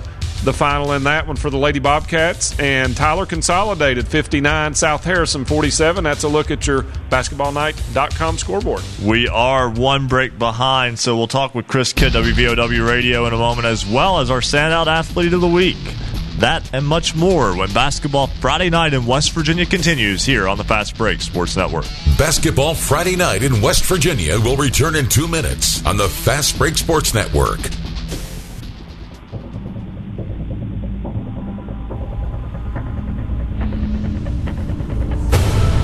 For scores online, all of them in West Virginia, visit basketballnight.com. Streaming video live from the studios at Marshall University. Visit basketballnight.com for video, audio, and the Basketball Friday Night scoreboard. You can watch our live high-definition video stream by going to basketballnight.com. It takes just one click to watch. You can also watch our video stream on Network West Virginia, throughout West Virginia, on Channel 2. And, of course, listen online with any computer or mobile device by clicking the Listen Live tab on basketballnight.com. And we're on great radio stations throughout the Mountain State, and we want to thank everyone for carrying Basketball Friday Night in West Virginia. We also want you to send us pictures. If you're watching the video or watching on Network West Virginia, check out those pictures that are on right now. We'd like for you to get your pictures featured in our video stream. Send them to us at @hoops_roundup on Twitter, @hoops_roundup. You can also go to the RSN Sports Facebook page. And, of course, we stream live, Facebook Live, every show. And you can send it to us there by the RSN Sports Facebook page or the RSN Sports Instagram page. Get us your picks. We'll feature them next week.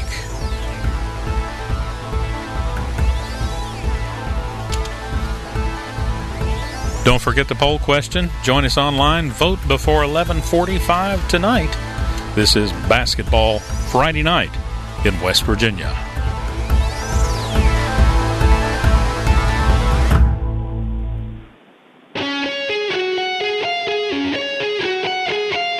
Stay up to date on your favorite teams. Check out basketballnight.com. Now, back to Basketball Friday Night in West Virginia with Coach Rick Marone and Ryan Epling.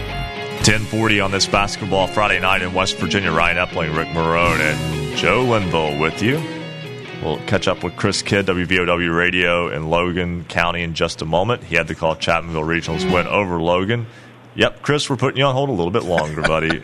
That's because Marcus McAfee, our standout athlete of the week from Oak Glen High School, joins us now. He is a young man with a 4.075 GPA, also a member of the Key Club, and was named a team captain despite not being a starter. Coach Marone, you ever have one of those?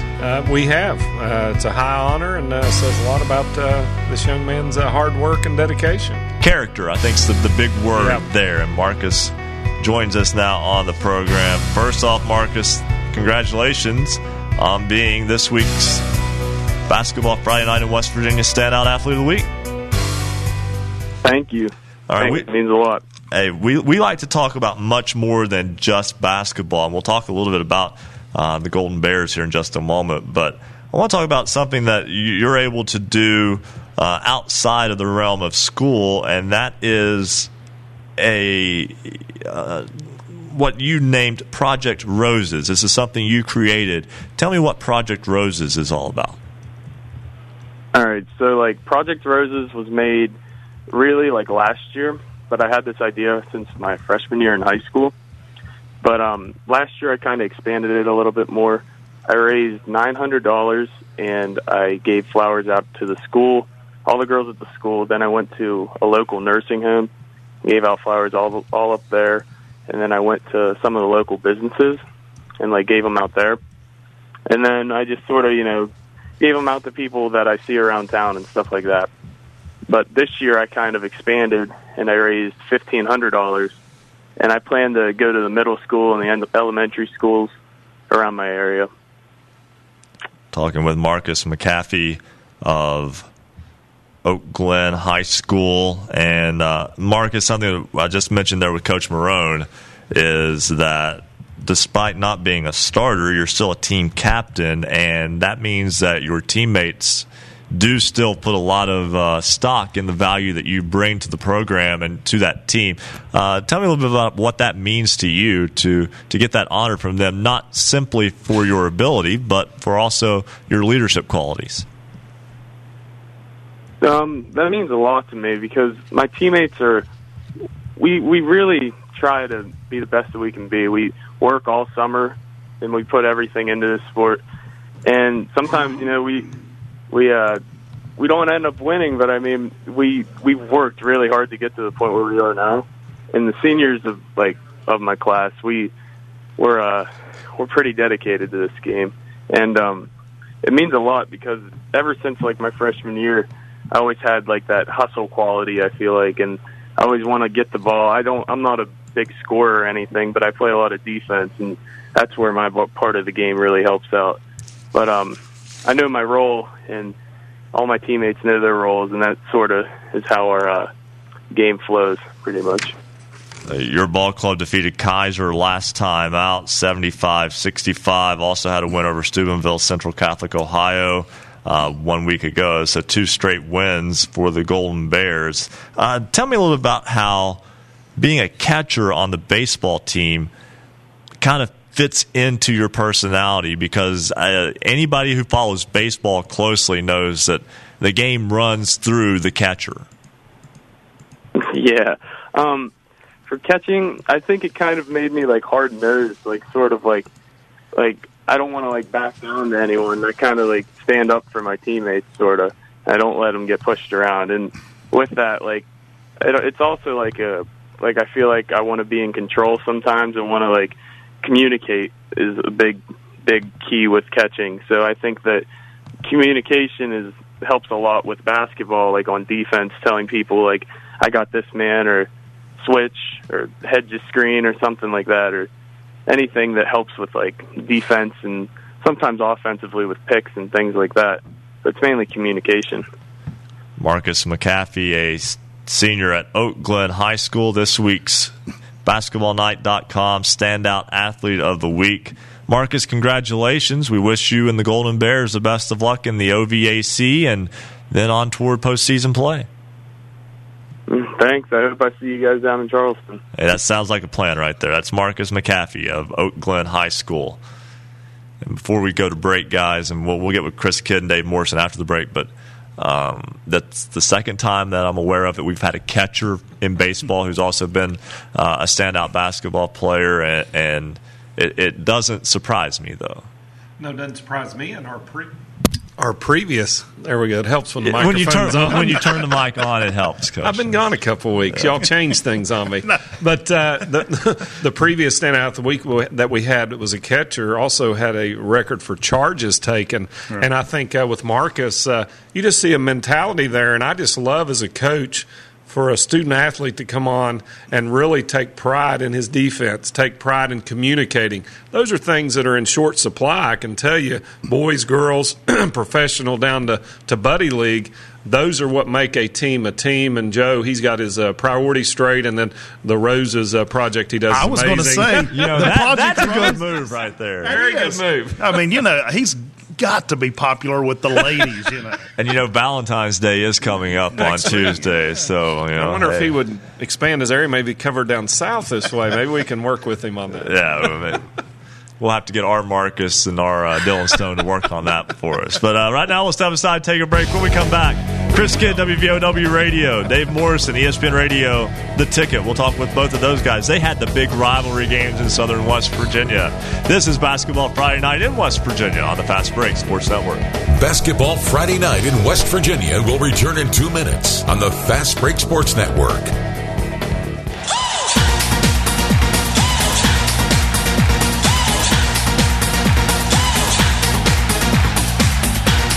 If you love basketball, then there's only one place to be on Friday nights after the game. Basketball Friday Night in West Virginia. The Marshall University Sports Journalism degree is designed for you to find a job to put your knowledge and training to work after graduation. The program allows for students to concentrate on one of 3 exciting areas: print, public relations, or broadcasting. Our curriculum features skill-based courses and prioritizes hands-on real-life experiences that not only exposes the students' work to the public, but also to sports journalism professionals who are often willing to provide crucial feedback and career-launching advice. Marshall has 15 varsity teams that afford sports journalism majors the opportunities to cover them in any media format, including text, online, photo, radio, or video. Hands-on experiences come through Marshall's student-powered media. the Parthenon, WMUL Radio, and Herd TV, as well as communications campaigns, off-campus internships, and expansive alumni network in all areas of expertise. The Marshall University School of Journalism is ready and eager to help you start your sports media career. Learn more about the exciting possibilities by visiting marshall.edu/SOJMC. Thanks for joining us tonight. We appreciate everybody sending us tweets tonight. Join us on Twitter at @Hoops_Roundup, at @Hoops_Roundup, and a shout out to new followers, Lisa Grayley, Jay Miller, and Derek Basil. Thank you for following us on Twitter at @Hoops_Roundup.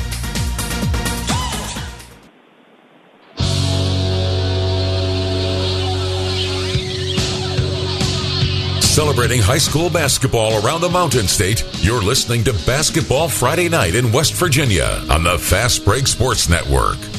Now, back to your hosts, Coach Rick Marone and Ryan Epling. 10:49 on this Basketball Friday Night in West Virginia. Ryan Epling, Joe Linville, and Rick Marone with you here tonight. With you until midnight here on this February 10th, 2017. A great night of high school basketball in the Coalfields. Two of the biggest rivalries. One of them is kind of a reboot of a rivalry here. This Chapmanville-Logan rivalry kind of restarting with Logan dropping to AA after about 8 years at the AAA level. They'd had about 8 years at AA before that, and had been AAA for a long time prior to that. So this rivalry's been a little disjointed from that standpoint, but they played tonight in Chapmanville. The Tigers get the home win.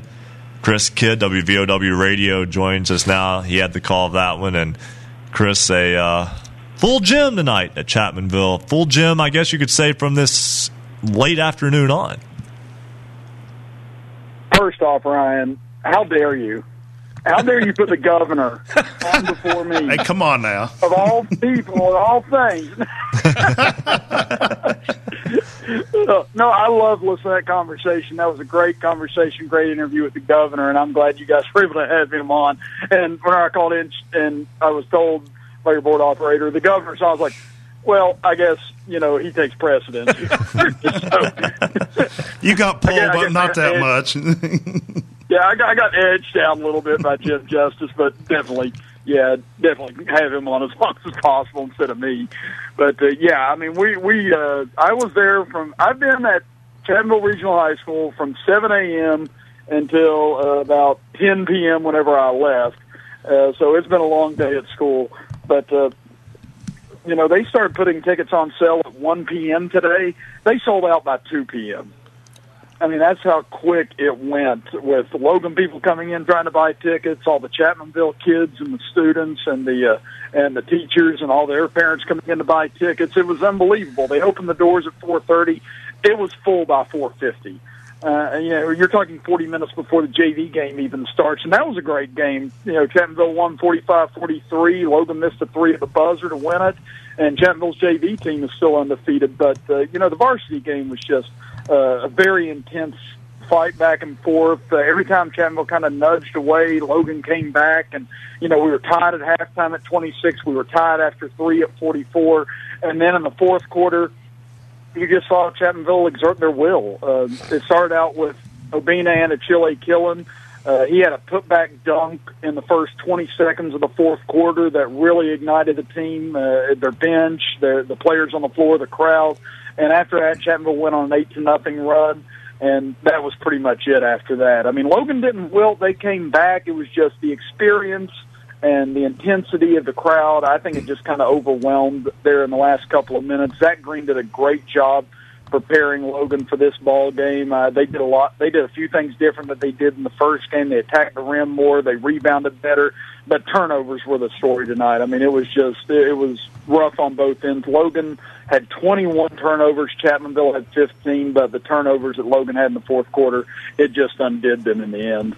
Chris, I can see George Barker smiling all the way to the bank. He's the athletic director there at Chapmanville. I mean, 2 big games back-to-back weekends, But anyway, back to the basketball game. How How did you think Logan looked? I mean, we know what Chapmanville can do. Logan's been kind of up and down. I thought they played a really good defensive game earlier this week against Bridgeport. How did they do defensively tonight against the Tigers? Well, it was interesting, Joe, right off the bat, because I thought they would have Jamal Minter on Drew Williamson like they did in the first game, but they kind of switched people off on Drew throughout the night. Obviously, the screens, you had people switching and things like that, but they tried to get Minter a little bit away from him at first, and they'd throw him on him at times, and it threw Drew off at first. He didn't have any points in the first quarter, which is what happened in the first game as well. But Logan just, they have so much trouble with some of the bigs inside. Hunter Neal was really the big story tonight for Chapmanville. He had 15 points. He fouled out with just a little under 6 minutes to go in the fourth quarter. That's where Logan really made a nice adjustment. They challenged Chapmanville's bigs. They got Hunter Neal fouled out. They fouled out Obina and Chile Killen late in the fourth quarter.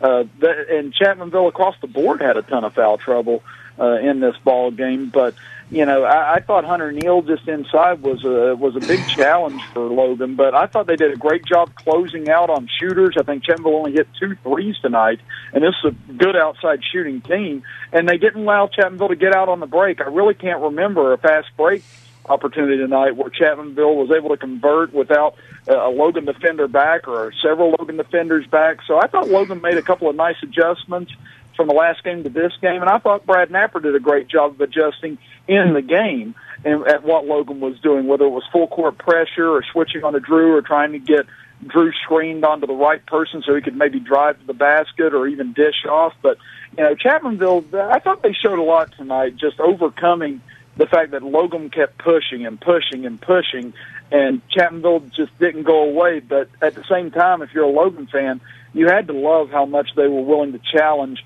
a Tiger team that a lot of people said coming into this. I heard this week some people saying, well, Chapmanville beat them by over 20, and I didn't buy into that. And sure enough, tonight, Logan was right there with them to the very end. I mean, this is a game that you could see in the sectional semifinals to see who gets a chance to play in the sectional finals, and that's granted whatever happens with Chapmanville and Mingo this year. But, I'd love to have this for a third time. It was tremendous to watch this tonight. Chapmanville beats Logan 73-62.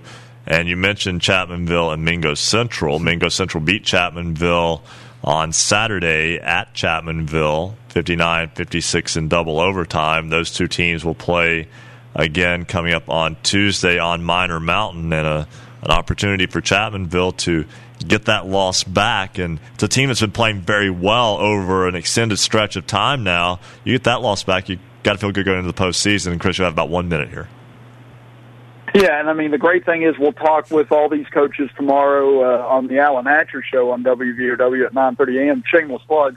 But anyway, after we talk with them this week, I mean, you're talking about the possibility for the 1 seed for this section. I mean, I feel like whoever wins this game has the right to say that they deserve that 1 seed. Obviously, it's up to the coaches at that point, but with Chapmanville's win tonight, they sweep Logan. They've only lost 1 in the Cardinal Conference. I think if they go to Mingo Central, they win that game after they lost on their home floor in double overtime. I don't see how you deny either of these teams a 1 seed with whoever wins that game on Tuesday night. I think it's that important, and I think they're about evenly matched, but to me, I think whoever wins that game gets the 1 seed or should get the 1 seed. Chris Kidd, WVOW Radio in Logan County, as the Chapmanville Regional Tigers, I guess for one night again, it's Chapmanville County. Chapmanville gets the win over Logan tonight.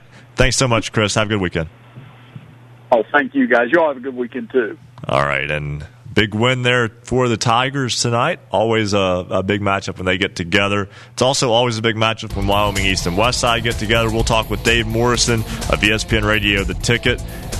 Also talk with, our resident referee hasn't called in yet. We expect to hear from him at any time. And we'll get another scoreboard update. Hour 2 is in the books. Hour 3 coming up with you till midnight. This is Basketball Friday Night in West Virginia on the Fast Break Sports Network. Basketball Friday Night in West Virginia will return in 2 minutes on the Fast Break Sports Network.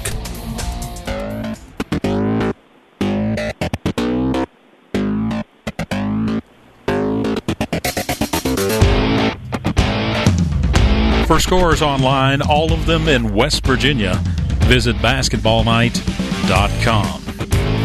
A big thank you tonight to all of our affiliates carrying Basketball Friday Night in West Virginia. Special thank you to all the guys at Suddenlink, at Network West Virginia. Spent a lot of time doing engineering work so we could get on there. You can see us on Channel 2. Also, our online affiliates, RSN Sports. You can go to the RSN Facebook page, and you can watch us there on Facebook Live. And we're on YouTube. Go to basketballnight.com, and you can watch it there. You can listen on great radio stations throughout the Mountain State, including 98.5 FM, 101.5 FM, WQAZLP Edmond Beckley, WMTD The Ticket, 102.3 in Hinton, 90.7 FM, WFGH Fort Gay, 101.9 FM, 1290 AM, our friends in Logan, WVOW, 95 The Sports Fox, WBES in Charleston, 950 AM, 106.7 FM, WHFI Linside, Talk Radio, WRNR in Martinsburg, 740 AM, 101.1 FM, WV, WPLP Wayne, Knights Radio, 91.5 FM, WRSG in Middleburn, 97.9 FM, WSPWLP in Parkersburg, 104.5 FM, WASPLP in Huntington, Power 92 Radio, 92.3 FM, WIRCLP in Spencer, 94 Rock, WRLF in Fairmont, Talk 92.5, WTHM LP, Ravenswood, Ripley. We also want to thank Light Rock 93R, WRRR in St. Mary's.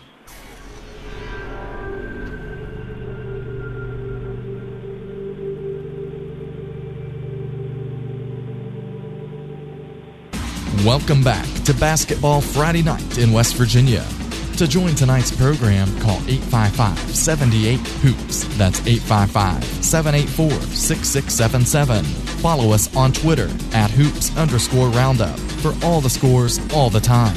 And visit basketballnight.com for a comprehensive look at schedules and standings for every team in the state. Stay tuned. Another hour of Basketball Friday Night in West Virginia begins right now. We welcome you to Basketball Friday Night in West Virginia, Hour 3 of the program. Ryan Epling alongside Joe Linville and Rick Marone. 11 o'clock on this Friday night. Again, with you until midnight. Scores from across the state have been coming in all night. There have been a lot of really close games, several overtime games tonight, and also some games that we think we may see again in a couple of weeks. As seems to be a lot of more local-type matchups, a lot of rivalry-type games tonight. And we'll go to Dave Morrison of ESPN Radio, The Ticket, in just a moment. He had one of those rivalry games tonight. But first, it's time for a check of the BasketballNight.com scoreboard. Looking for scores? Look no more. Go to BasketballNight.com. It was the University Hawks downing Preston tonight, 65-55. Grafton over Berkeley Springs, 51-45. Fayetteville, the Pirates, 16-3, defeated Oak Hill by a score of 59-29. Elkins fell to the Bridgeport Indians tonight, 56-27. Win Stonecker had 21 points for the Indians. It was the Fairmont Senior Polar Bears over East Fairmont, 65-45. Montcalm fell to Independence, 37-35. Tucker County down Petersburg. The Vikings fell by a score of 49-30. The Panthers of Pikeview down the Lady Tigers of Shady Springs, 79-34. It was East Hardy hosting Moorfield, and Moorfield comes away as the winner, 53-41. It was Hannon downing Covenant Christian, 49-44. Pocahontas County defeated Tigers Valley, 58-38. Summers County, the Lady Bobcats down Charleston Catholic, 53-47. And it was Tyler Consolidated defeating South Harrison tonight, 59-47. Let's take a look at the boys' side. First up, Brooke falls tonight, Steubenville, Ohio, 70. Brooke, 44. Cabell Midland falls to Riverside. The Warriors, 60-46 winners over the Knights tonight. Hedgesville, 59. Spring Mills, 40. Hurricane Redskins fall short on their home court. Ripley, 60. Hurricane, 57. Washington falls to Jefferson. Jefferson, 54. Washington, 50. Morgantown gets a 68-59 win over Wheeling Park. Martinsburg 79, the Musselman-Appleman 57. Parkersburg falls to South Charleston. The Black Eagles 75-67 winners. Beckley Woodrow Wilson 69. Spring Valley 57. GW 78-54 winners over St. Albans tonight. And Princeton falls to Greenbrier East. Jim Justice's crew 76-62 winners over the Tigers. Pocahontas County gets a hard-fought win tonight, and they come away with a 58-38 win over Riverview. Philip Barber 65, Kaiser 60, Gilmer County 72, Braxton County 53. Chapmanville gets a big win over Logan 73-62. James Monroe 61, Independence 55. Pikeview, the Panthers 82, Liberty 64. Mount View, the Golden Knights get a win over Man 80-59. And Poca 67, Sissonville 53. Also tonight, Mingo Central goes into Pioneer Gym and defeats Wayne 65-57, the final in that one. That was a close game throughout. Westside picks up a win over Wyoming East 65-54. We'll talk much more about that one in a moment. Shane Jenkins, 26 points in the win for the Renegades. It was Buckeye Local Ohio defeating Weir 65-43. Harmon in the West Virginia Hometown Invitational defeats 100 64-48. Charleston Catholic, an 86-47 winner over Summers County. Cameron picks up a 67-58 win over Magnolia. It was Meadow Bridge in Hometown Invitational action defeating Paw Paw 66-46, the final in that one. They went to overtime before Tucker County could get a road win at Pendleton County, 67-59, the final in that one. It was Ravenswood defeating Parkersburg Catholic 64-55. Red Devils now 17-2. Midland Trail defeats Sherman 59-54. It was Tug Valley over Huntington St. Joe 80-62. Tyler May 21, Levi Davis 20 in the victory for the Panthers. Fayetteville survives at Valley Fayette. Ricky Meadows goes over his 1,000th career point for the Greyhounds, but they come up just short against Fayetteville, 50-49. The Pirates get the win. It was the Wahama White Falcons narrowly defeating South Gallia, Ohio. The homestanding White Falcons get the win, 46-45. Webster County defeats Roane County, 79-73. It was Wheeling Central in overtime, a winner over St. Clairsville, Ohio, 74-71. And Ritchie County defeats Wirt County tonight, 58-45. That's a check of your basketballnight.com scoreboard. It was a nice win tonight for Westside as the Renegades go to Wyoming East and win 65-54. That was the final in that one. Dave Morrison of ESPN Radio, The Ticket, was there for that one. And Dave, Wyoming East, Westside, they get together. It's always an entertaining affair. And tonight, the Renegades a little too much for the Warriors. Yeah, just a little bit too much. Nice to talk to you guys. And hey, I don't have Chris. I don't have a problem following the governor. I understand. I'll be down there next week. I'm hoping to maybe use the Greenbrier copter to fly down there. So Dave, no problem. You got the pull. Dave will be in studio next week. We look forward to that. And again tonight, though, you were at Wyoming East High School. That's always a great atmosphere when they and Westside get together. It was a great atmosphere. Again, it always is when these two teams get together. And I think, with apologies to everybody else who has rivalry games, I think the best rivalry game in the state. I've seen a lot of them over the years across the state. And I've got some evidence to back that up. This series is now tied at 21-21. And according to John Conley from the Independent Herald, covers both these teams extensively, this is the first time, and you talk about storied programs, and there are a lot of them in the States. This is the first time they've met where one of these teams, if not both, were not in the top 10 in the AP poll. So just a great rivalry now tied at 21-21.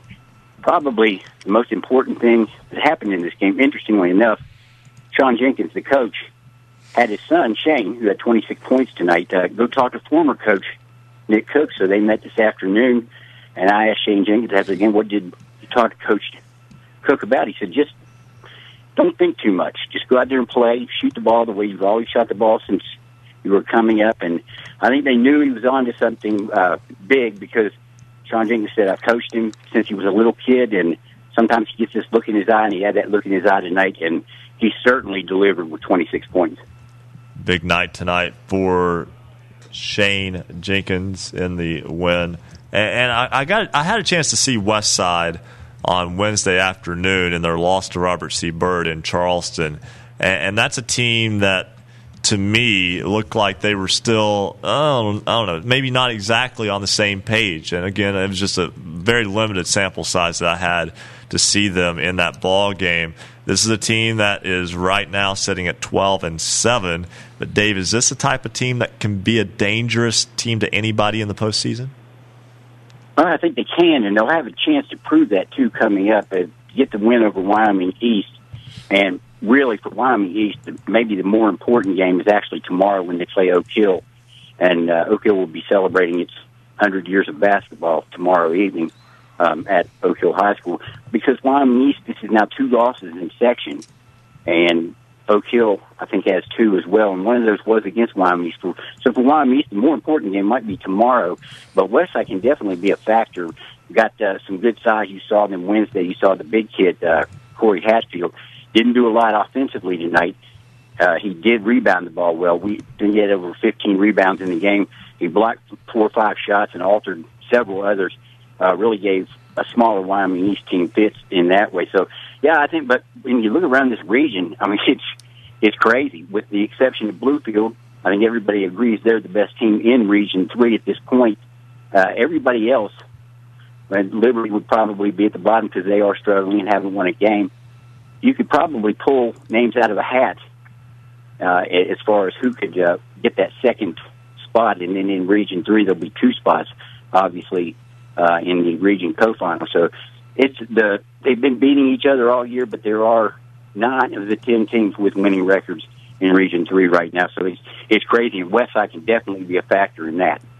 Of course, Westside beating Wyoming East tonight, avenging a home loss. So the visiting team getting the win in both of those matchups this year between the Warriors and the Renegades. And so maybe home court advantage, not such an advantage, at least in that in the region, in the co-final last year, Region 3 co-finals, both visiting teams won and advanced to the state tournament. So, I mean, maybe you want to lose in the sectional final, go on the road, because that seems to be the way to do it. And you don't see that often. Everybody talks about home court advantage. Obviously, there is a home court advantage, but when you look at what happened last year, maybe you want to be that number 2 seed and go on the road, because both those teams that were that last year ended up in the state tournament. Dave Morrison, ESPN Radio, The Ticket. You had the call as Westside beats Wyoming East tonight. Dave, look forward to seeing you next week. Yeah, I'm looking forward to being down there. Real quick, Corey McKinney with 22 points for Wyoming East had a real good night this evening as well for Wyoming East. And, yeah, I'm looking forward to being down there, and especially when a certain caller calls. And I'm sure he hasn't called yet. He's a late night. He's nocturnal. We'll just leave it at that. And, small world. That's a very nice way of me saying something about Mr. Kozlowski, which I'm sure will be coming up. Yeah, we'll have him on hopefully in about half an hour. Hey, that's Dave Morrison of ESPN The Ticket, ESPN Radio The Ticket. Going right back to the phones, and you know who it's time for? When you say bow time, that has a different meaning in Huntington right now because of a certain restaurant that just went in about a year ago. By the way, the traffic's way down there right now compared to what it was. They don't have a special lane now for themselves. But our resident referee, Bo Anderson, joins us now on Basketball Friday Night in West Virginia.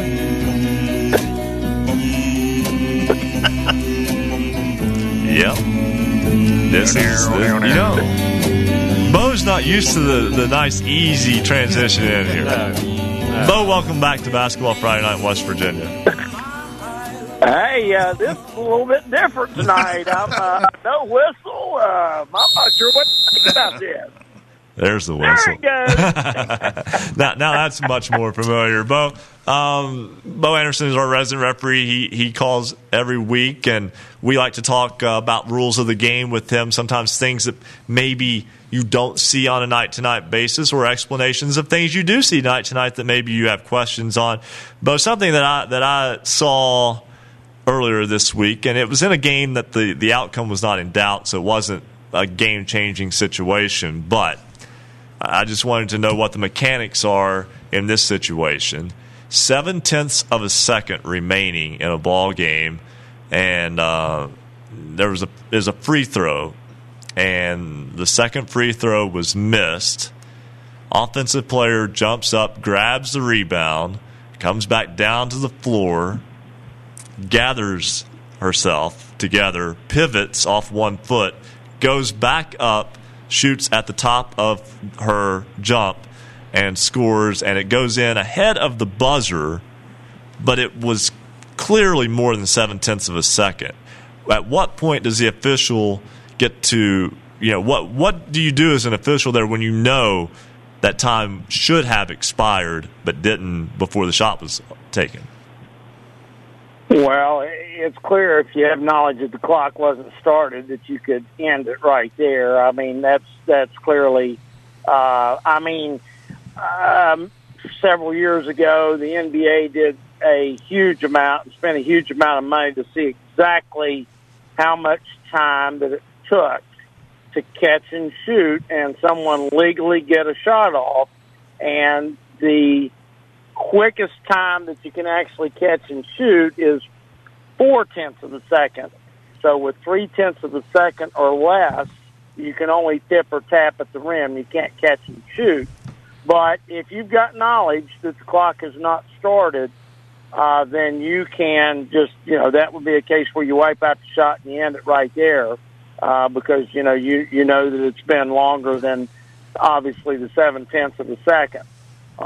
If you don't have knowledge, you can go and discuss it with the clock keeper to see if they had a malfunction, or, there's a lot of things that you can do. But anytime an official has knowledge on the game clock and time and stuff, they can, take care of it right then and disallow that basket. Or, if it was a case where the clock was started too early, they can allow the basket. I mean, they can make those decisions upon what knowledge that they have from the clock standpoint.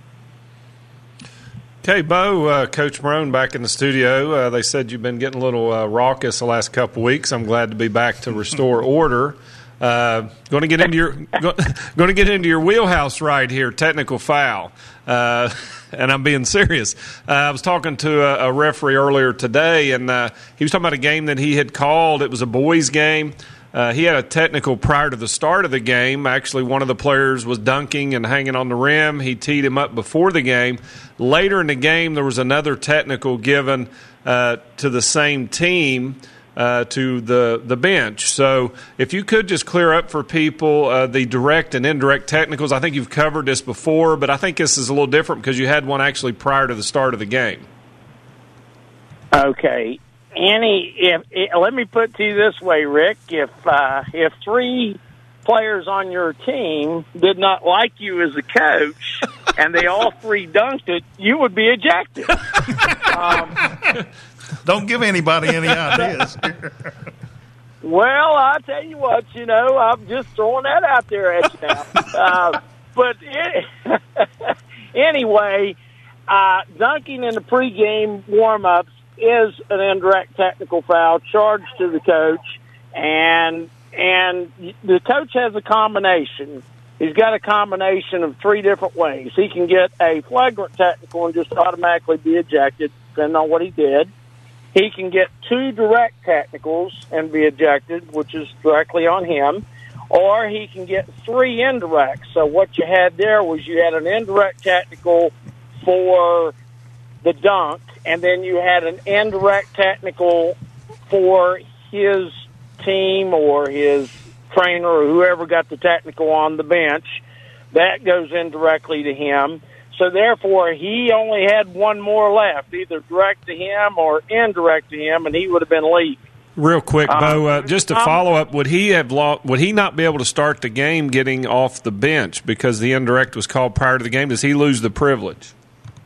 You lose the coach's box, absolutely. If you get an indirect before the game starts or anything like that, you lose the coach's box immediately. Anytime you get an indirect technical, you lose the box, and you can only get up for those certain reasons that are in the book that allows you to get up, like the timeout or to get a sub, but you can't be up coaching. I had several years ago, I had a game where a player got in line in the warm-ups and kind of threw the ball a little bit hard at the rim, and so as he come back through, I said, young man, you need to drop that ball down in there easier now. We don't want to start this game off the wrong way. And he said, yes, sir, and he got back in line, and my partner was checking the books, and he gets and catches the ball and runs in and throws it at the rim so hard, he misses the dunk. It hits the back of the rim and lands at half court. And I just kind of politely walked over to my partner who was checking the books, and I said, while you're at it, would you mark number 52 on the visiting team for a technical foul, and I'm going to go tell the coach he's going to have him a seat. And so that's how we got that game started. Sometimes you try to be nice and prevent them, and it doesn't work. And in that case, it really didn't work. I guess it went over his head, I reckon. I don't know. Hey, Bo, a couple of weeks ago, we were talking about a player could smack the backboard, and it would not be a technical. Am I correct in saying that? Or does it depend on the situation? Yes, you are. Because I had a coach come up to me this week and talk about a kid smacked the backboard. I don't know all the details, but the official actually teed him up for a technical. Now, do you feel like the referees maybe interpret the rules a little different? Okay, if he intentionally smacks the backboard and is not playing the basketball, yes, you can call that a technical. But if they're playing the basketball, they're trying to block a shot, the ball's up there and they miss and they vibrate the backboard, you have nothing. Now, if somebody goes in, shoots a layup, it goes through, here comes somebody after that showboat, drills the backboard intentionally, clearly not playing the basketball, clearly not, within the rules, that is a technical foul. But the confusion gets to be, everybody wants a technical every time the backboard's smacked, and 98% of the time it's smacked because they're trying to block a shot, and they miss the ball and they hit the backboard. And that is a no call. There's nothing there. Trying to play the ball and hit the backboard is a no call. But now, if they intentionally strike the backboard, not playing the basketball, just wind up and hit it, then yes, you can have a technical on that, Joe, for that individual for that purpose. Bo Anderson, our resident referee. Always a pleasure, Bo. Hopefully, you get a nice, easy week of games. Nobody gets out of the line. Nobody dunks in warm-ups. You don't have to kick anybody out. You don't have to do any paperwork. Just good, simple basketball. Well, Ryan, you've blessed me with that for the last 2 or 3 weeks. I've worked about 15 games in the last 17 days, and it's been pretty smooth. So I'm going to go on the fact that your wishes has been commanded by all these people. They're leaving me alone. There we go. I guess I'll take credit for that. All right, Bo, thanks so much.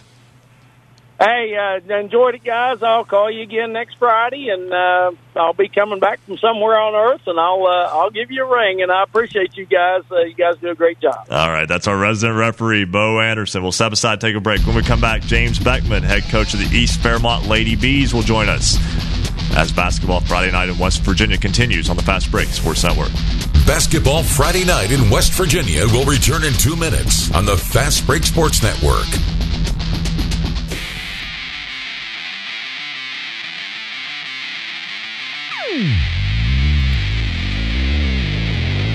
Every Friday night from 9 to midnight, we're the home for high school basketball in the Mountain State. This is Basketball Friday Night in West Virginia. You've got a little time left. Join us and vote in this week's poll. Of course, last week, 66% of you voted that the shot clock should be introduced into West Virginia high school basketball. This week's question, should all playoff games be hosted at a neutral site? Go to basketballnight.com, vote yes or no in this week's poll. You'll see the poll question on the right-hand side of the page. You got till 11:45 tonight.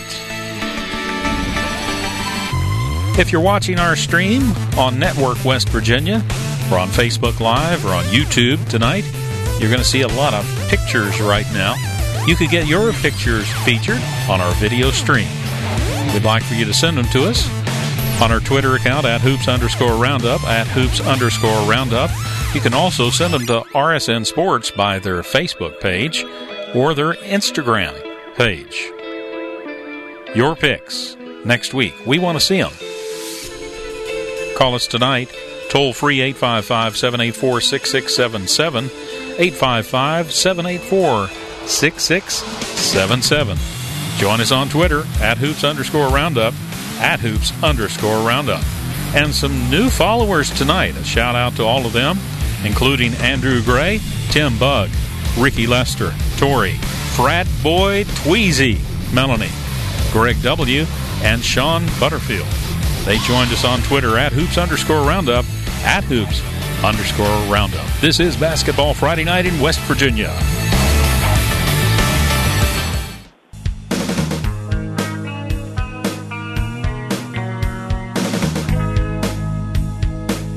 Stay up to date on your favorite teams. Check out basketballnight.com. Now, back to Basketball Friday Night in West Virginia with Coach Rick Marone and Ryan Epling.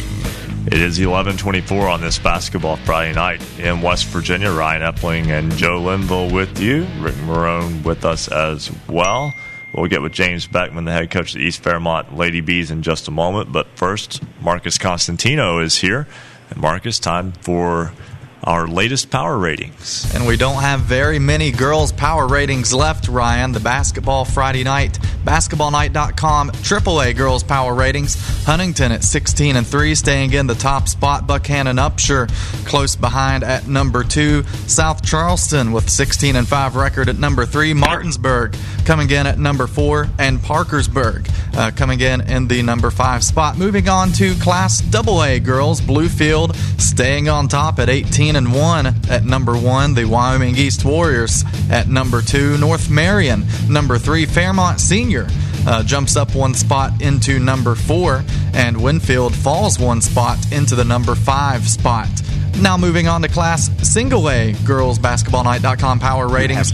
Wheeling Central coming in at number 1. Summers County is at number 2. Tucker County coming in at number 3. Gilmer County is coming in at number 4. And Williamstown comes in at number 5. Now moving on to the basketballnight.com power ratings. Capital coming in at number 1. University is at number 2. Morgantown 3. Woodrow Wilson number 4. George Washington coming in at number 5. Moving over into boys AA, Fairmont Senior comes in at number 1. Bluefield number 2. Chapmanville coming in at number 3. Polka is at number 4. Mingo Central at number 5. And finally, the boys Single A, basketballnight.com power ratings. Wheeling Central Catholic is at the top spot. Fayetteville is at number 2. Notre Dame number 3. Ravenswood number 4.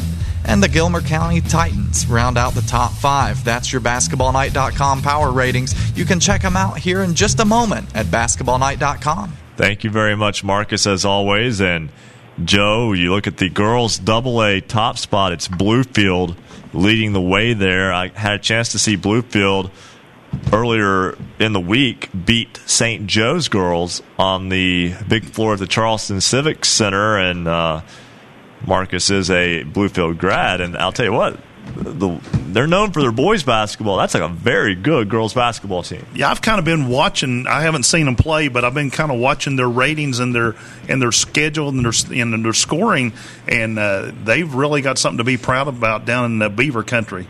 Definitely a lot of fun. Looking forward to seeing them in the postseason as well. And I think they and Wyoming East are both extremely good. Wyoming East beat them soundly the first time they played, but it was a tie game after 3 quarters. They pulled away in the 4th. You just never know how those games are going to play out. James Beckman is the head coach of the East Fairmont Lady Bees. He joins us now on the program. And first off, Coach Beckman, thanks so much for hanging with us for so long here tonight.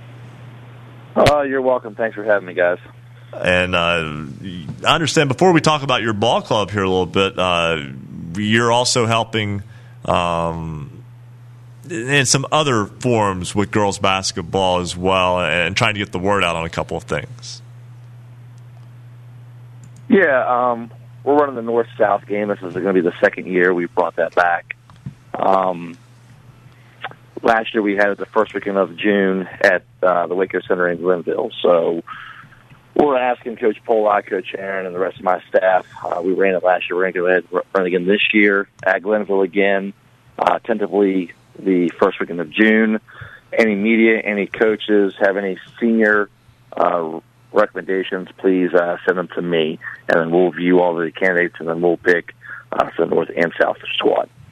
I know Coach James from St. Albans helped us last year. Our North and South coaches last year, North coaches were Jason White from Morgantown, Amy Chapman from Gilmer. Our South coaches were Bo Miller from Spring Valley and Jamie LeMasters from GW. That's always fun, and I'm glad that you've been able to revive that event. I think that's a great showcase for high school basketball in West Virginia. And also, let's talk about your ball club here for a moment. It's been a little bit of a tough week, 2 losses, but just a 4-point loss at North Marion. I know things didn't go as well tonight at Fairmont Senior, but when you put the two together, that's about as tough of a week as you're going to get in girls high school basketball in AA in West Virginia. And, I mean, for the most part, your ball club is right on the cusp. You know, that's funny you mentioned that because we just talked about that as a staff after the game tonight. In order for us to get to Charleston, we've got to get out of our county. And we've talked about we need to show toughness, and we're competing to complete now. We're showing toughness. I've been very proud of how our girls are competing out there on the floor. And a couple shots on Monday, it's a different outcome. And tonight, I know Fairmont Senior hit 24 points on the free throw line. We had some missed opportunities on shots. Some of our shots fall in a different outcome.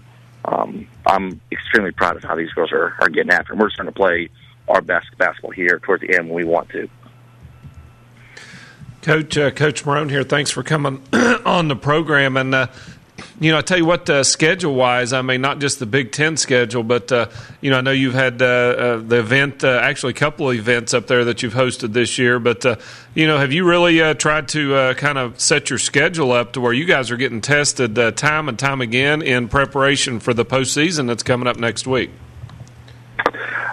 I have, Coach, going into this offseason, I really wanted to battle test these girls that knew what we had, because I know what the Big Ten offers, as well as that Big Ten Cardinal Challenge. And I wanted to battle test these girls, and they've stepped up and they've competed. You look at some of our losses. We lose to at Buchanan by I think it was 11, but it was closer than that at free throws at the end. At North Marion, we lose by 4. We're at Fairmont Senior tonight. It's a 20-point game, but, I mean, we make shots closer than that. So we're on the road and we're competing. So these girls are going above and beyond, and I feel strong here in 2 weeks of what this program can do. Talking with James Beckman, head coach of the East Fairmont Lady Bees, and you talk about that postseason and looking at the alignment. You've got Fairmont Senior, North Marion, Oak Glen, and Weir all within your section. And so, like you said, I mean, you had a week where you just played Fairmont Senior and North Marion back-to-back. To get your road to Charleston, you've got to get through one of those two. Got to get out of our county. That's what I always say. Got to get out of your county to get to Charleston. And yeah, that's definitely and I got to say the quality of play up there is very good. It's a high level, and I've noticed, and just looking back through your scores, even though, like I said, you come up 20 short tonight, but your games have been closer the second time around with everyone you have played. So obviously trending in the right direction. And Coach, we know you do so much for girls basketball in the Mountain State behind the scenes, and we certainly wish you and your Lady Bees the best of luck, and would love to see you guys in Charleston in a couple weeks. Thank you, and we'd love to be there. All right, that's James Beckman, head coach of East Fairmont. And Coach Marone, like I said, they're not quite where they want to be just yet, but they are trending in the right direction. They're trending, and Ryan, when you look at that Region 1 and the realignment, I mean, we actually tried to kind of set that table prior to the start of the season. But there's a lot of different shifts that have went on. And in Region 1, he said it right, you got to get out of your county. I mean, his side of that region, and it trends, Joe, from one to the other. His side in Section 2 is obviously the stronger of the two. Like Ryan said, if you can be one of the two teams that advance out, you're going to be set up pretty well. Even though you got to go on the road in a regional, the other half of that region is kind of in a downward swing a bit. So if he can pull an upset, it's one game. They've seen both these teams in Fairmont Senior and North Marion. Granted, they're two of the top teams, but you never know. Catch lightning in a bottle. If he can get out of his section, Coach Beckman got a shot. Absolutely. And I love that statement. I mean, because, he's right there in that core of those Fairmont schools that put out a lot of tough basketball programs. And, like you said, that's why they play the game. If it's your night and you're hitting it, you got a shot to get out of there. We've got to step aside and take a break. When we come back, much more of Basketball Friday Night in West Virginia here on the Fast Break Sports Network. Basketball Friday Night in West Virginia will return in 2 minutes on the Fast Break Sports Network.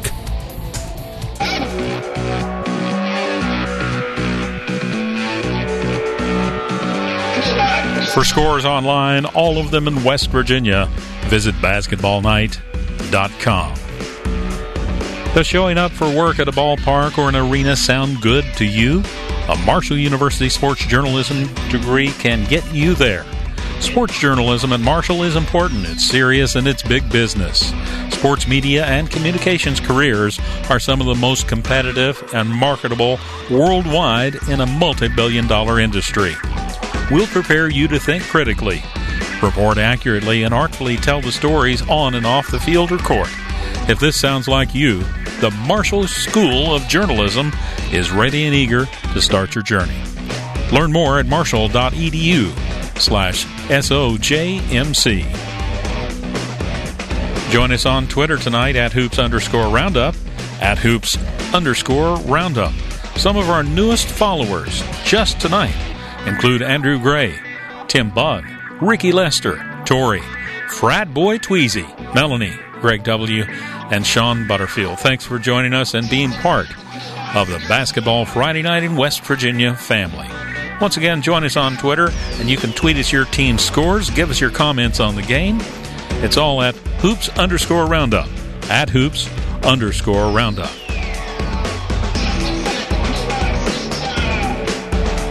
High school basketball action in West Virginia is heating up as teams focus on a trip to the state championship in Charleston.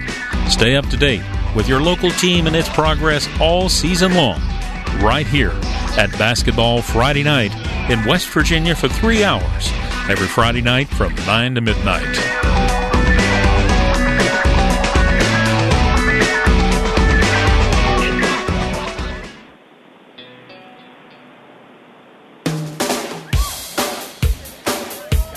Stay up to date on your favorite teams. Check out basketballnight.com. Now, back to Basketball Friday Night in West Virginia with Coach Rick Marone and Ryan Epling.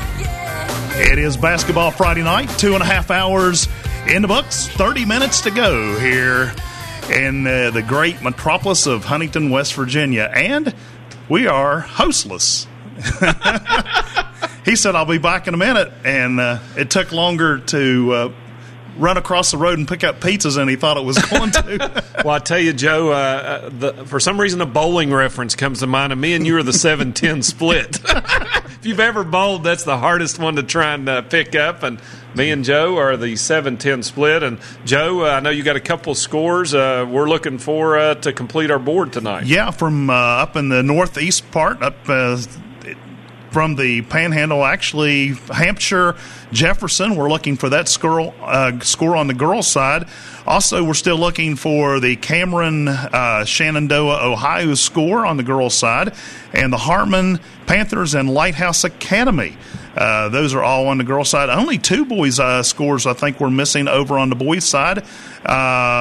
And not sure. And it looks like we might have all the boys' scores. It's over on the girls' side. Yeah, Union and Payton City. Still waiting on that one. And Greater Beckley Christian and Mercer Christian. We're looking for that score. So if you have scores, give us a call or a tweet. Hoops_.com on Twitter. And our phone number to call in the score is 855-784-6677. But those are the scores we're looking for. Give us a call, and so we can toot the horn tonight and get all those in. Yeah, I tell you what, we appreciate all of our contributors, and sometimes they are the silent majority. They're the ones that are out at the ball games, out in the field, and they really, help us to do what we love to do and share with folks the scores and getting that scoreboard together. And I tell you, we want to thank all the guys behind the scenes as well. We talk about Marcus and Mike and Fred and Lance and all the guys and gals back there. And I know I've left a few of them out, so take it out on Ryan later if you need to. But they do make our job really enjoyable for us, and we appreciate the folks that contribute. But I was going to say, and thanks to all the coaches, all the broadcasters, the scorers, the PA announcers, everybody that participates. We could not do this show without you. That you're the backbone for us. Absolutely, and one of those backbones. I'm just going to just sit right here like nothing happened. Just join right back in. No, come on, guys. Really? I get a delay of game technical there. Sorry. Sometimes. That's one. And Joe, you can attest to this right now. Sinuses aren't friendly at the moment. No, absolutely not. Got a headache coming on, so I was trying to take care of that with as best I could. Of course, I parked a long way from the studio tonight. So parked down at the Cam Henderson Center. Pretty much, yeah. I may have parked a little too far away. I'm going to work on that for next week. Hey, Wes McKinney, WAEY Radio, with us tonight, now. And Wes, voice of the Princeton Tigers. Tonight, an interesting visitor for you guys. Yeah, actually, guys, we were on the road. See, I always get that wrong with you guys. We were on the road tonight at Greenbrier East, but definitely an interesting game for Princeton tonight. Princeton, for lack of a better term, really hadn't competed the last 3 games, going back to last Friday against Woodrow. Of course, Woodrow, we know how talented they are. Lost by 33 to Ripley, which no one really saw coming, at least everyone I talked to. And then Tuesday night, just a couple of miles down the road in Gardner, Princeton loses by 30 to a Pikeview team that's been all over the place this year. And you talk to the Pikeview radio guys, and they had no idea what to expect night in, night out from Pikeview. But Princeton, a very much more blue-collar, workman-like effort tonight. It's not really going to show on the scoreboard, I don't think. Princeton dug a hole a little bit too big to try to dig out of tonight. They were down 18 at halftime. Could not get it under 10 in the third quarter. Got it to 8 on a couple of occasions. Was down 8 with about a minute 50 left to go, and just could not get the necessary stops to even force that game into overtime against Greenbrier East tonight. And eventually fell by 12. But I think a lot of people saw Princeton play the way people really thought they were capable of. Very, very hard-nosed on the board tonight. They actually out-rebounded Greenbrier East. Basically, the difference in the game was Greenbrier East was 24-29 at the free throw line, and Princeton was 11-17, so that's a 13-point difference at the free throw line. Princeton loses by 12, so I mean that's kind of the difference in the game, and Princeton better get pretty familiar with their surroundings in Fairleigh, because after tonight's loss, there's, I'd say, a pretty solid chance that Princeton's going to be heading right back there in a couple of weeks to play the Spartans in a sectional game. Well, Wes, was there any different atmosphere, any different feeling now that was the governor on the opposing bench? I don't think so, guys. I don't think Princeton's ever been intimidated to walk into that building. Princeton and Greenbrier East played some phenomenal games last year, sectional semifinal.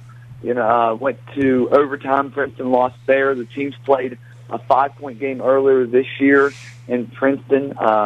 Last year in the regular season in Princeton, it was I think a 4-point game. So I don't think Princeton's ever been intimidated by that fact at all.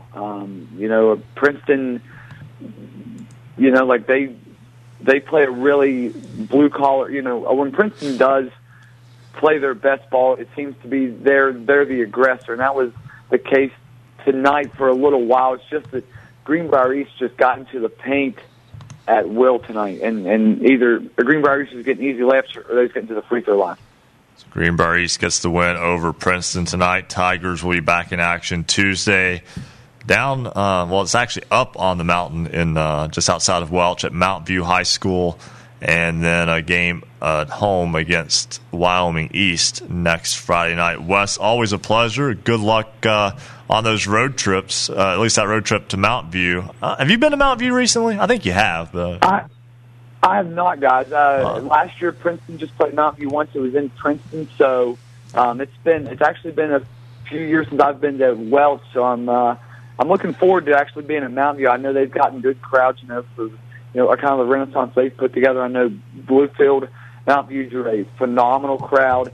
I think it was about 2-3 weeks ago. So I'm really looking forward to seeing what kind of crowd Mount View brings out. I mean, I know that community and, surrounding places there in McDowell County really get behind the Golden Knights when they're rolling. And, they had a pretty solid football season. They've got a really nice basketball season going. So I'm looking forward to that. And, guys, one other thing I wanted to add from tonight, one of Governor Justice's players, one of his bench guys, Stephen Winnings, took a hard fall with about 7 seconds left to go in the game tonight. Some incidental contact, hit his head pretty hard off the hardwood, and injured his arm too as well. So sending a lot of prayers and thoughts to him tonight. He walked off the court on his own power, but you can tell he's definitely shaken up tonight. Certainly our thoughts and prayers go out to him, and that's one of those things that definitely can happen in athletics, not just basketball, not just the routine sports. It can happen in everyday life. Any situation like that obviously takes a little bit of precedence to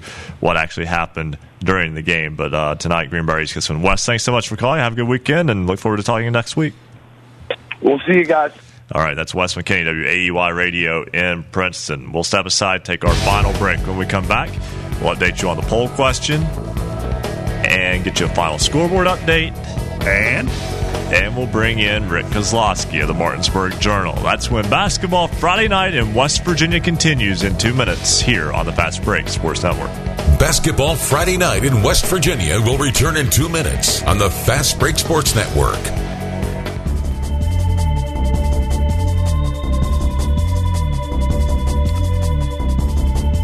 For scores online, all of them in West Virginia, visit basketballnight.com. A big thank you to all the folks that sent in scores tonight. Follow us on Twitter at @hoops_roundup, @hoops_roundup. Every Friday night, in fact, every day, you can tweet us your team's scores. Give us your comments on the game, because we follow the scores every day. You can go to basketballnight.com every day and get the scores from every game in the state every day. We always want you to become part of the show. We want you to go to our webpage, basketballnight.com, and you can find out how you can call, text, tweet, and send us an email with all your scores. Keep us posted all week long about your team. A shout out to our newest Twitter followers, including Andrew Gray, Tim Budd, Ricky Lester, Tori, Frat Boy Tweezy, Melanie, Greg W., and Sean Butterfield. They are now part of the Basketball Friday Night in West Virginia family. And congratulations to all of our standout athletes of the week. We also want you to go to basketballnight.com and nominate your standout athlete of the week. On our website, basketballnight.com, click on the Standout Athlete of the Week tab, fill out the nomination form, and we'll take it from there. Nominees are based on leadership, performance on the court, academic performance, involvement in the community, and volunteer work. We want to hear from you. Go to basketballnight.com, click on Standout Athlete of the Week.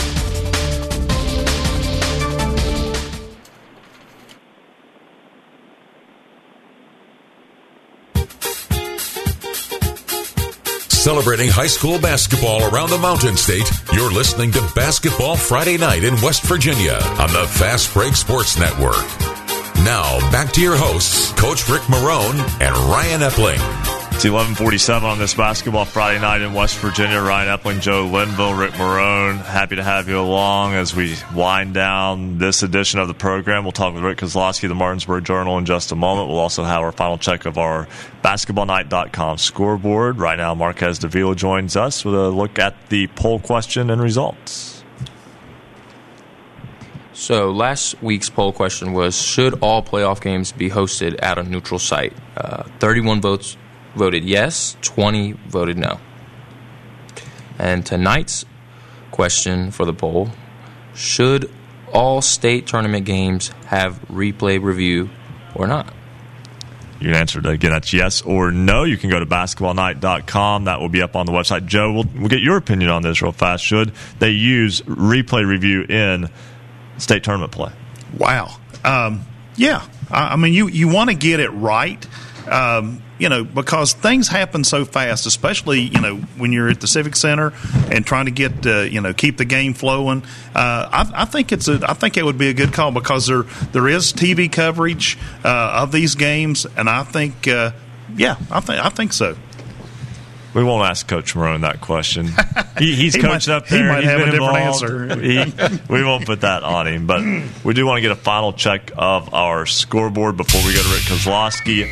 I'll take the top half. We'll let Joe take the bottom half for the boys' scores, and then we'll turn Coach Marone loose with the girls' scores.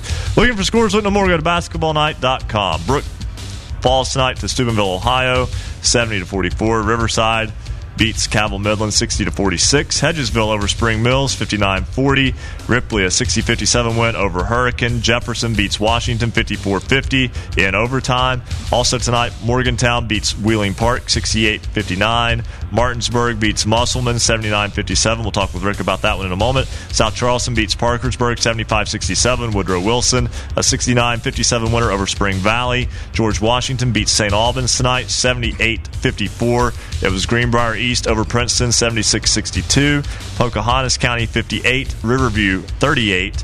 Philip Barber goes to 14-3 as the Colts go to Kaiser and beat the Golden Tornado 65-60. Also tonight, boys high school basketball action. Gilmer County defeats Braxton County 72-53.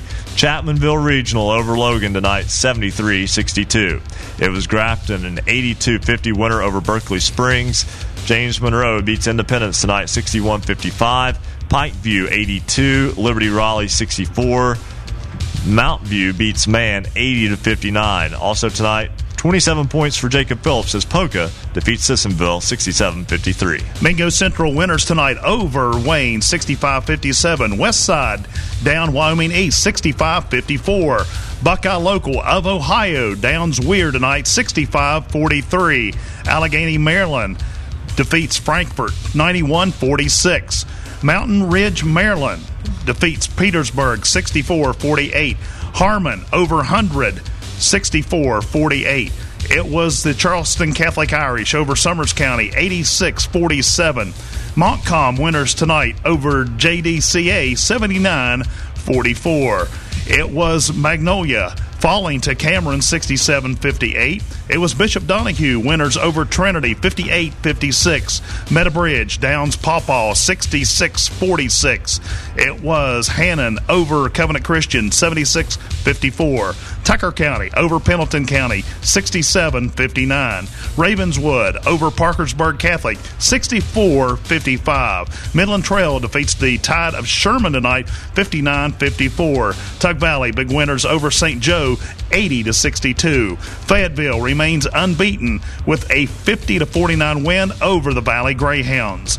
Gallia County of Ohio falls to the Wahama Falcons tonight 46-45. Webster County downs Roane County 79-73. It was Wheeling Central over St. Clairsville 74-71. Ritchie County over Wirt County 58-45. And Union defeats Payton City 53-45. Rick? Let's take a look at the girls' scores. We're going to give you the winners in these matchups. The University Hawks knock off Preston tonight. Berkeley Springs falls to Grafton. The Bearcats, Lady Bearcats get a win in that one. Fayetteville victorious over Oak Hill, the Red Devils.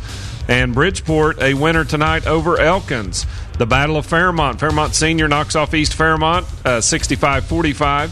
And Independence defeats Montcalm 37-35. Tucker County over Petersburg tonight. The Lady Mountain Lions go to 18-3. Pikeview 79-34 winners over Shady Springs. Moorfield gets a tough win over East Hardy tonight, 53-41. Hanning gets a win over Covenant Christian. Pocahontas County over the Tigers Valley Bulldogs. Summers County a big regional victory over Charleston Catholic by 9.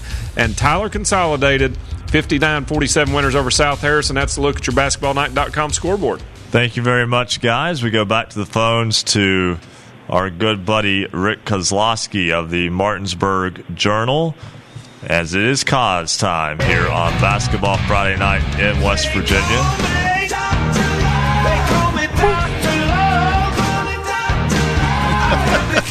Always a fresh way to bring in the cause. He is with us from Martinsburg. Rick, welcome back to Basketball Friday Night in West Virginia. Just call me Dr. Love. All right. Well, let's go with Rick. Let's ask Dave Morrison about that. No. Rick, tonight, Martinsburg, maybe the win over Musselman, not necessarily a surprise. The manner in which it happened on the road, that may open some eyebrows, or raise some eyebrows, open some eyes across the state of West Virginia. I'll tell you what, this was Martinsburg's best performance of the season by far. I think the tournament last weekend up at St. James, where they kind of stumbled against some national powers, something happened. And I think this team really, really grew up. The freshman point guard, Jared Bowie, had an exceptional game tonight. It was Dave Rogers, Martinsburg coach, says, we haven't seen a freshman perform like that in quite a number of years. And I immediately said Marcellus Basie, which about 30 years ago. I don't know if you guys are familiar with Basie. He went to WVU, played up there, and had a stellar career, and he was an exceptionally gifted athlete. And Bowie was everything and then some tonight. 23 points, 9 assists, 7 rebounds, 5 steals, and he's only about 5'6" or something. Golly. It's a fantastic ball game for him tonight. And you mentioned those out-of-state tournaments, and Rick, 5 of Martinsburg's 7 losses are to out-of-state teams, or only in-state losses to Morgantown and Musselman. They avenged that Musselman loss tonight. How good is Martinsburg on a West Virginia scale? Do we know yet? I think I'm kind of puzzled, really. They played Musselman last time, a very close game, and if you recall, I kind of panned the game as being just an ugly, ugly performance by both teams. Then Martinsburg turned around and played Morgantown the next night and certainly had their opportunities to perhaps win. Yeah, I think we're looking at a team that is coming on at the right time, and how they're going to match up with the rest of the state, I think it's a little bit of a mystery. I was just going to say, Martinsburg in the power rankings tonight is ranked 7th and Musselman 8th. So that just shows you how close these two teams are. Yeah, I think when all is said and done, they'll wind up playing each other in a sectional championship game. I'm sure that Spring Mills and Hedgesville will, maybe say otherwise, or at least try to change that. But I think right now those are definitely the two best teams in this area. And right now Martinsburg is very hot. I just, like I said, I think this was their absolute best performance of the season. Well, Rick, we want to give you a 1 week's warning here. Dave Morrison will be in studio with us next week. We do hope you'll still call. Dave Morrison in studio. I'm sure we're going to hear a story of some sort. That will be fun. He's speechless. Did we leave Rick Kozlowski speechless? He's thinking. Hey, always a pleasure, Hey. Rick. Hey, just remember, Dr. Love here. Oh, and Rick, before we let you go, I know you were at a ball game tonight. We did get to talk with Danny Heater a little bit earlier, and I know that we were able to get in contact with him. You were going to help us if our initial track had failed, so we appreciate that. We were able to get that, and just a fascinating story that he has. And one, I wouldn't be surprised if. Well, I don't want to push any pressure on you, Rick, but he is in Martinsburg. Just saying. Well, I have met him before, and we have done something on him. And I did hear the tail end of your interview with him. I was riding up the road from Musselman, and the local Martinsburg broadcast had gone off the air on WRNR, if I can promote them, since we do have, Absolutely. since we are up here and they can hear me, all 50,000 subscribers. And they went off the air with the game, and like I said, I heard maybe a minute or two of Danny Heater's interview. As I'm glad you were able to get him. Absolutely, he's like I said, fascinating person to speak with. Rick, you're a fascinating person too, but we've got to go. Thanks for joining us tonight. Talk with you next week. Have a great weekend, guys. That's Rick Kozlowski, Martinsburg Journal. That wraps it up for another edition of Basketball Friday Night in West Virginia. You got about 10 seconds, Rick. Final thoughts for this week? I tell you what, a great matchups, rivalries this week set the table for the playoffs upcoming. Great show tonight, and more good basketball in the coming week. We'll talk about it next Friday night. National single game records for points scored in a game. We had him on tonight. We had the governor on tonight. And we had Rick Kozlowski. We'll be back next week with Basketball Friday Night in West Virginia, 9 to midnight. It's the fastest 3 hours in radio, we promise you, all along the Fast Break Sports Network. Thanks for listening. Good night, everybody. Thank you for listening to Basketball Friday Night in West Virginia. Tune in next Friday for the latest high school basketball action from across the Mountain State. Visit basketballnight.com for our show archives, the poll question of the week, and the basketballnight.com scoreboard. Until next time, have a great weekend, and thank you for listening to Basketball Friday Night in West Virginia. The preceding broadcast was a presentation of the Fast Break Sports Network. Copyright 2017. All rights reserved.